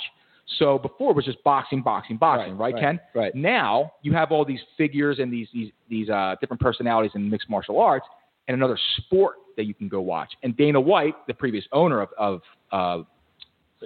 Of UFC, did a great job with doing things with like Conor McGregor and getting these personalities up there. It's almost like real life WWE. Yeah. And people are not really tuning in to watch these high priced boxing matches. They don't know these guys. I mean, back then, listen, guys like Frazier and Dempsey and, whatever, name it, Joe Louis, these guys, they walk into a room, play stocks. Everyone knows, right? Right. Can you tell me who the heavyweight champ of the world is right now? I have no freaking clue. I couldn't even tell you, dude. That leads to what I think could save boxing, and I think the only thing, I think it's the reason boxing sucks, is they took it off of regular TV for the most part. Mm-hmm. Back when I grew up in the 70s, you had Ali, Frazier, Norton, Foreman, and they would fight on Wide World of Sports. And then you had the greatest sportscaster for boxing ever, Howard Cosell, that would make it seem larger than life. Yep. Now, I mean, when we paid for the Mayweather-Pacquiao fight, it was $100. I'm like, I'm never spending $1 for boxing again. Then HBO had a couple fights, which were still good fights. Right. There would be some good fights, but pay-per-view. But even still, though, you're talking about in the Mike Tyson era, you had to pay big money for that. Yep. Right. And again, those fights were over pretty damn quick. Yeah, 93 seconds. And then what was that? People were getting pissed because the fight was over, so I just spent $100 for this fight, and the fight's over. So, right now, sad as it may sound for me to say this, I don't think boxing can come back. They have to do. It will be around forever, right? Because it's never going to go away. Next to prostitution, it's the oldest friggin' profession in the book. People have been fighting since the dawn of time. It really is. People have been putting their hands up. Right.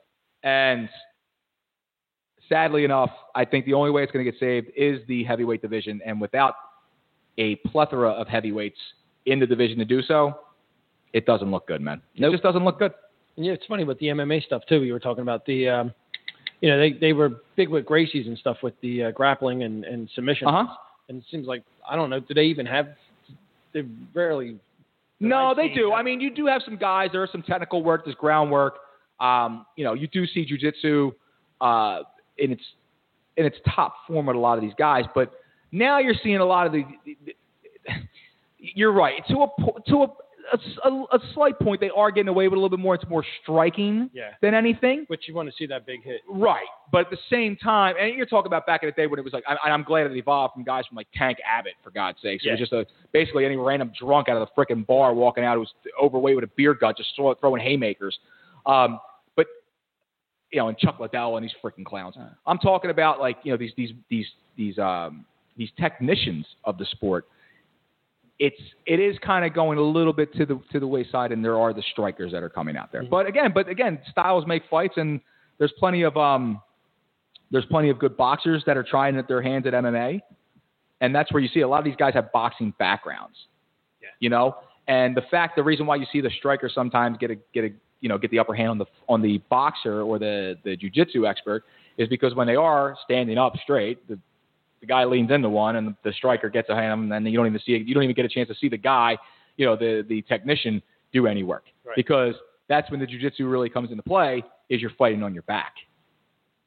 That's what you're doing. Like when I was doing this, and I fought as an amateur, I had 4 amateur fights.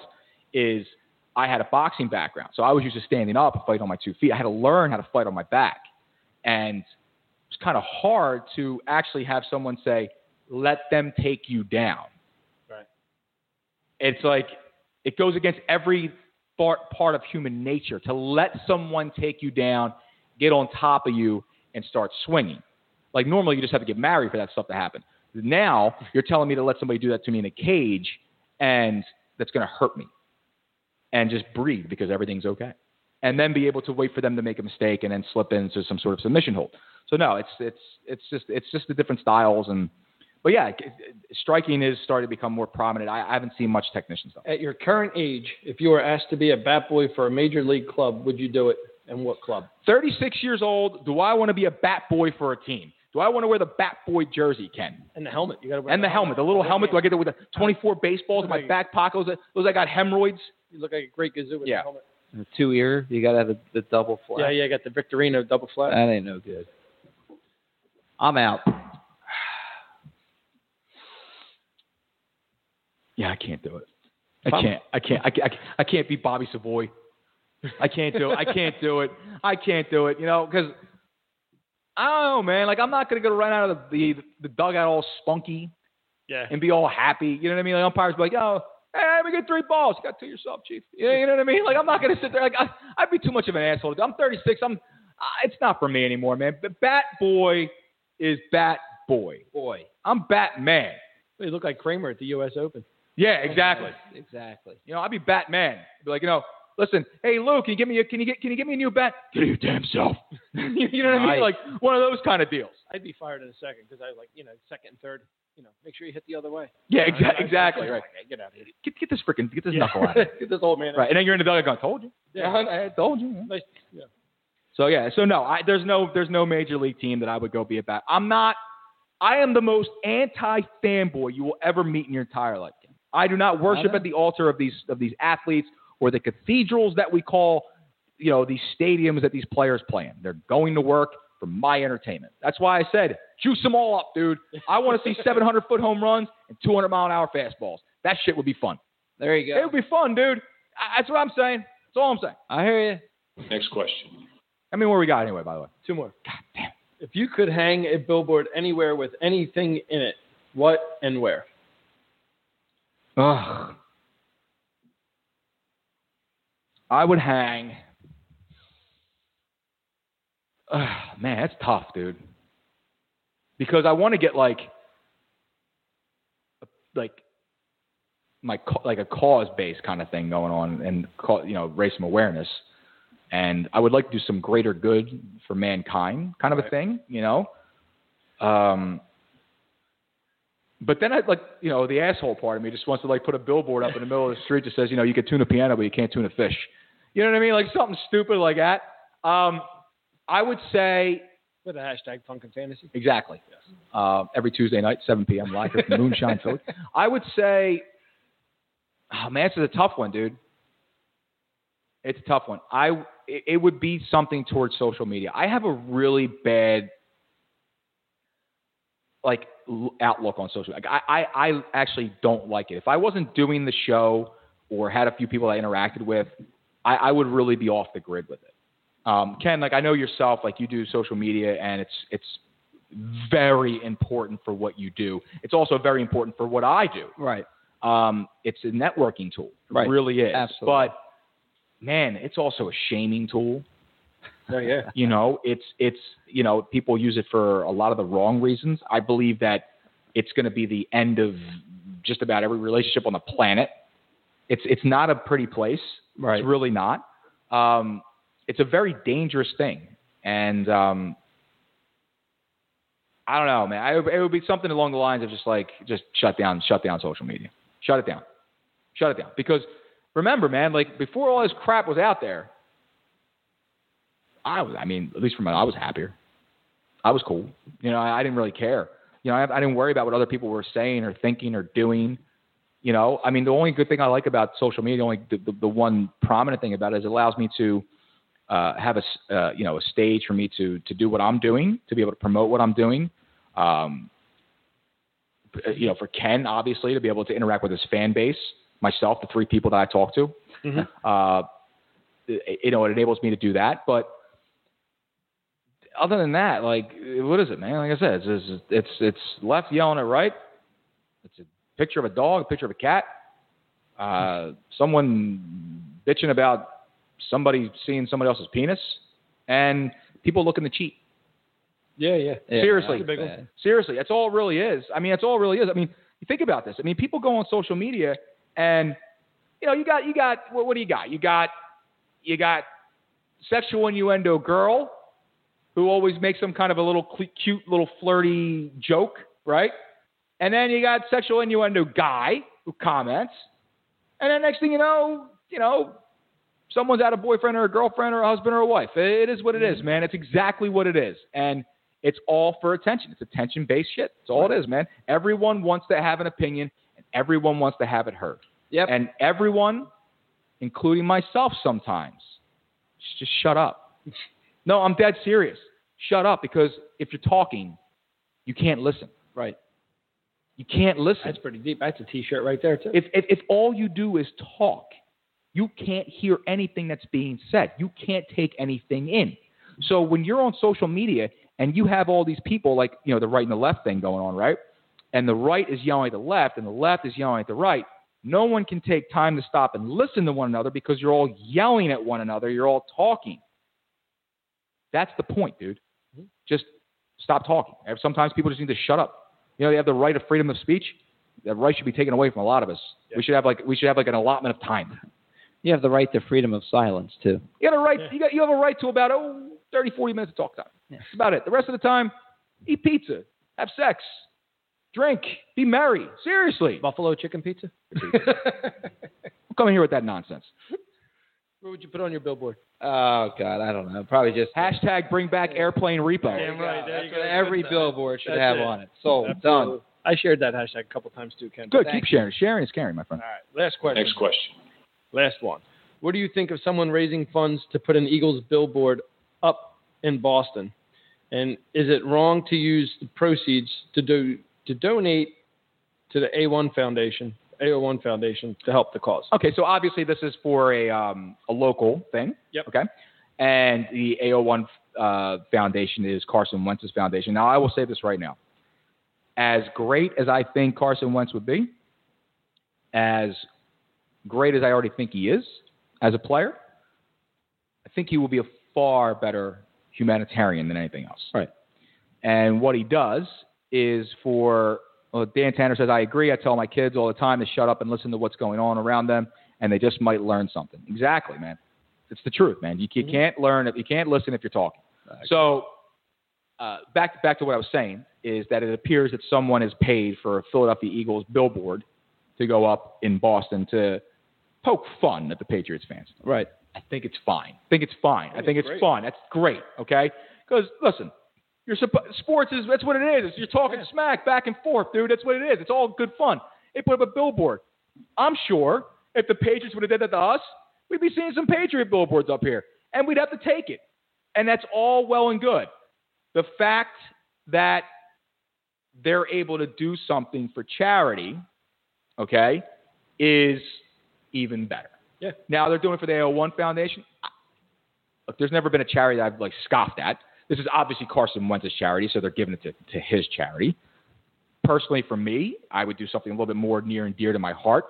More like I would donate to an SMA charity, which I'm big into, and also to autism awareness, which I'm really big into, and we raised a lot of money for that during the season. We did a couple $1,000s during the holiday year for Shots for Tots, which sounds crazy and stupid, but hey, we were able to give several $1,000s to autism awareness charities and also to the Children's Hospital of Philadelphia to give some kids a nice Christmas, man. That was a huge deal. Yeah, so if there's anything you could ever do to make fun of people but help people along the way, I'm all for it, bro. I'm all for it. How about you, Ken? Nothing wrong with that at all. Yeah, I mean, Ken even donated to the cause. Ken donated to the cause. He's a giving guy. Yep. He didn't even take anything back. No, he didn't. He wanted to see all the proof, the shit, where it was going, because he thought I was allocating funds, and it was weird. It was a strange situation. It's strange because a week later he has a new car. I'm just saying, not that they're related, but it was cash. Oh, home run! The Phillies are on the board. Ken Maeda is not happy about this. Nick Williams goes deep. It's obviously a solo shot, and it is 3-1 Philadelphia. Bottom of the fifth inning. Dodgers in the lead, 3-1. Is that it, Joe? That is it, sir. All right, Joe, thank you so much for filling in for Charlie. I appreciate it, brother. You got it. Now, Joe usually does a stardom, sit 'em, castrate 'em segment. You have one for tonight? Oh, yeah, man. You do? Ken, you got 5 minutes? You want to sit here and do this? Yeah, let's do it. All right, let's do the stardom, sit 'em, castrate 'em segment. We do it every single week for the most part. It's like an FMK, only no one's getting F except for us. So you got to pick one. It's like basically stardom, sit 'em. It's stardom, sit 'em, castrate 'em. You got to start one guy, sit one guy, and get rid of one guy. Gotcha. All right? I'm down. Fire away, Joe. Right. So after you said that you like UNC, I had to make a little change here, so it's good. Yes. All right. It's going to be good. Most annoying fan bases. Here we go. Notre Dame, Dallas Cowboys, and those Duke Blue Devils. Here we go. Ken, I will give you the option as the guest to take the wheel on this and go first. I'll kick. Because you're gonna kick. I'm gonna kick. All right. I am gonna start the Duke Blue Devils. Of course. Because the Cameron Crazy. Have you ever seen a game at Cameron Indoor Arena? Have you ever seen uglier people in one place at one time? Yeah. Yes. Yeah. Stop it. Yeah. Pittsburgh. Yeah, in Chapel Hill. Stop it. Oh, come on now. The only reason that you like North Carolina is because of Jordan. If Jordan went to Rhode Island, there'd be more Rhode Island fans in the world than anywhere else in the world. Stop. I like them. Right. I don't see anybody walking around with James Worthy's on or Rasheed Wallace's. All right? Where's your Dante Calabria jersey at, huh? I love Dante. Who My didn't? son's got a Joel Berry shirt. Good for him. See, we got all the Tar Heel stuff. Baby. Fantastic. I was a Dean Smith fan from '77. Sorry. Anyway, now, that was my sheep voice. So, I'm starting Duke. Starting the Cameron Crazies. Now, I'm going to... God, this is hard between the next two. Because I can't stand either one of these Same bastards. exact fan base. I am going to... I'm going to sit the Dallas Cowboys fan base, whatever. Because they're just irrelevant anymore. They don't even bother me. I don't even hear them. I could care less about them. Okay. They haven't mattered in 20-plus years. Yep, Out of sight, out of mind. The only time you want to see them is when you want to see them, by turning the lights on and letting the cockroaches run out. That's it. And I am going to castrate the Notre Dame fans, you Golden Dome freaking boneheads. All you people, you Irish bastards who are sitting there. I'm kidding about the Irish bastards. It's the fighting Irish bastards, I should say that. Yeah. But every single person who's sitting there, you do realize Notre Dame's not even in Ireland, right? Like, you do get that, right? Indiana is not Ireland. That's correct. I'm just saying. That's a good point. I'm just saying. Nor a conference. Right. But also Notre Dame is not even in Ireland. Okay? Good point. It has nothing to do with Ireland. Not nothing. All these people it's the only reason why people love Notre Dame is because of their grandfathers and their grandfathers' grandfathers, because Notre Dame was so good back then, and they were the only team that was on television. That you just had to be a fan of something. That was it. And college football was so big, and Notre Dame was so great. Everyone's going to be a big fan of Notre Dame. Don't forget some of the greatest players to play in the NFL during the Vince Lombardi years were Notre Dame players. Right. Oh, Seriously. Absolutely. And that's where it comes from, man. And you go around, and it's just like, the Fighting Irish, and you got the gold in the helmet, and Rudy Rudiger, and all this bullshit. It's like, dude, just stop, man. I'm sick and tired of the love for Notre Dame. What little leprechaun tattoos on your ankles. I can't stand it, dude. The luck of the Irish. They're not Irish. They're not. Ricky Waters? He wasn't Irish? Ricky Waters doesn't look as much Irish as I'm Irish. Rocket? Hey, by the way, I did those Facebook quizzes where it says, it goes, what nationality do you most look like? I got 86% Japanese. Wasn't it higher than it? It was 86% Japanese. I was like, sayonara, Facebook, you're drunk. Yep, absolutely. Luigi Curto, my Italian ass, got 86% Chinese. Too much sake for the boys over there in Japan. That's what Joe, come on, man. No racist stuff. These are racist people. Juan from Alabama. Juan didn't call in, No, he didn't call in, man. That's all right, though. So what about you, Ken? Castrate Duke, just because you're a North Carolina fan. Well, they're just horribly ugly, arrogant, and once they lose a couple games, all right. You're all right. Castrate Duke, and they put up with Krzyzewski and his bad. Castrate Duke. All right, I'm gonna mute your mic. Come on, Castrate Duke. Got it. Come on. You're right. Dallas is so irrelevant. Like, they don't even matter anymore, right, Ken. They don't matter. Like, you can't even do anything with them. Yeah, it's right. Joe Quillen says Notre Dame really doesn't matter either. No. Have you picked the conference yet? Nope. That's the other thing, too, that really pisses me off. Half the ACC. We're like, we're too cool to pick a conference. We're just going to be here. Greedy bastards. That whole story with the because NBC, but that's what I mean. It's just Right. it's just How's nonsense. that fair to have a TV contract? They're hateful. Just the Catholics versus convicts thing when they went after With the Miami guy. Hurricanes. Well, Yep. they went after the guy who made the T-shirts because they didn't give him the cash. Yeah. And he has them they have them in the Monday after the game and say, "Give us $10,000." Well, as Lamar Thomas said, You come into our house, you used to get your behind kicked. and rightfully so. I agree. And rightfully so. So because Dallas, and I know this isn't going to be popular, is so irrelevant. They're meaningless. I'll start them, and then Notre Dame deserves to be sad. You're going to sit. I'm going to sit Notre Dame because Dallas is meaningless. You're going to start Dallas, sit Notre Dame, and castrate Duke. Yes. Jesus Christ. Dude, I mean, let's This is like start that are of all the possible combinations that could have came up with this little game, you picked the worst one. According to you, Mr. Japanese. Take it easy with the Japanese thing, all right? Don't look at me sideways. I'm telling you, you did the worst job with that, all right? You did the worst job with it. Joe, perfect sense. Thank you for checking in with the Tuesday 10, man. I appreciate it. And the start of Sit Castrate him. He's ruined tomorrow, ruining today. Make sure you follow him on Twitter. Oh, man. Yeah, we're way over time. I got to get next door, man. I got to play Quizzo. I got to do a couple things. You know, I'm a busy guy. So, winding this thing down, I'm going to say a few words before we segue off this thing. So Ken Cage came and joined us tonight. I want to make sure that everyone is following Ken at Ken Cage Repo on Twitter. All right, you can do the same thing on Facebook. Ken is very active when it comes to the Facebook Live videos. So make sure you're following him and you're hashtagging Bring Back Airplane Repo because we want this thing to come back. Because let me tell you something, ladies and gentlemen. If Airplane Repo comes back, yours truly is part of the team. That's true. Which means I will be on an episode of reality TV. Now, I always thought I was going to be ass out in the middle of, like, Jersey Shore somewhere with a bunch of, like, gumads somewhere on the beach. But I'm going to be chasing down airplanes at a safe distance with Ken Cage and Danny, okay, because I'm just going to be in the car. I'll be making sandwiches and things like that. Oh, nice. I'll be part of the team. I like it. I'll be part of the team.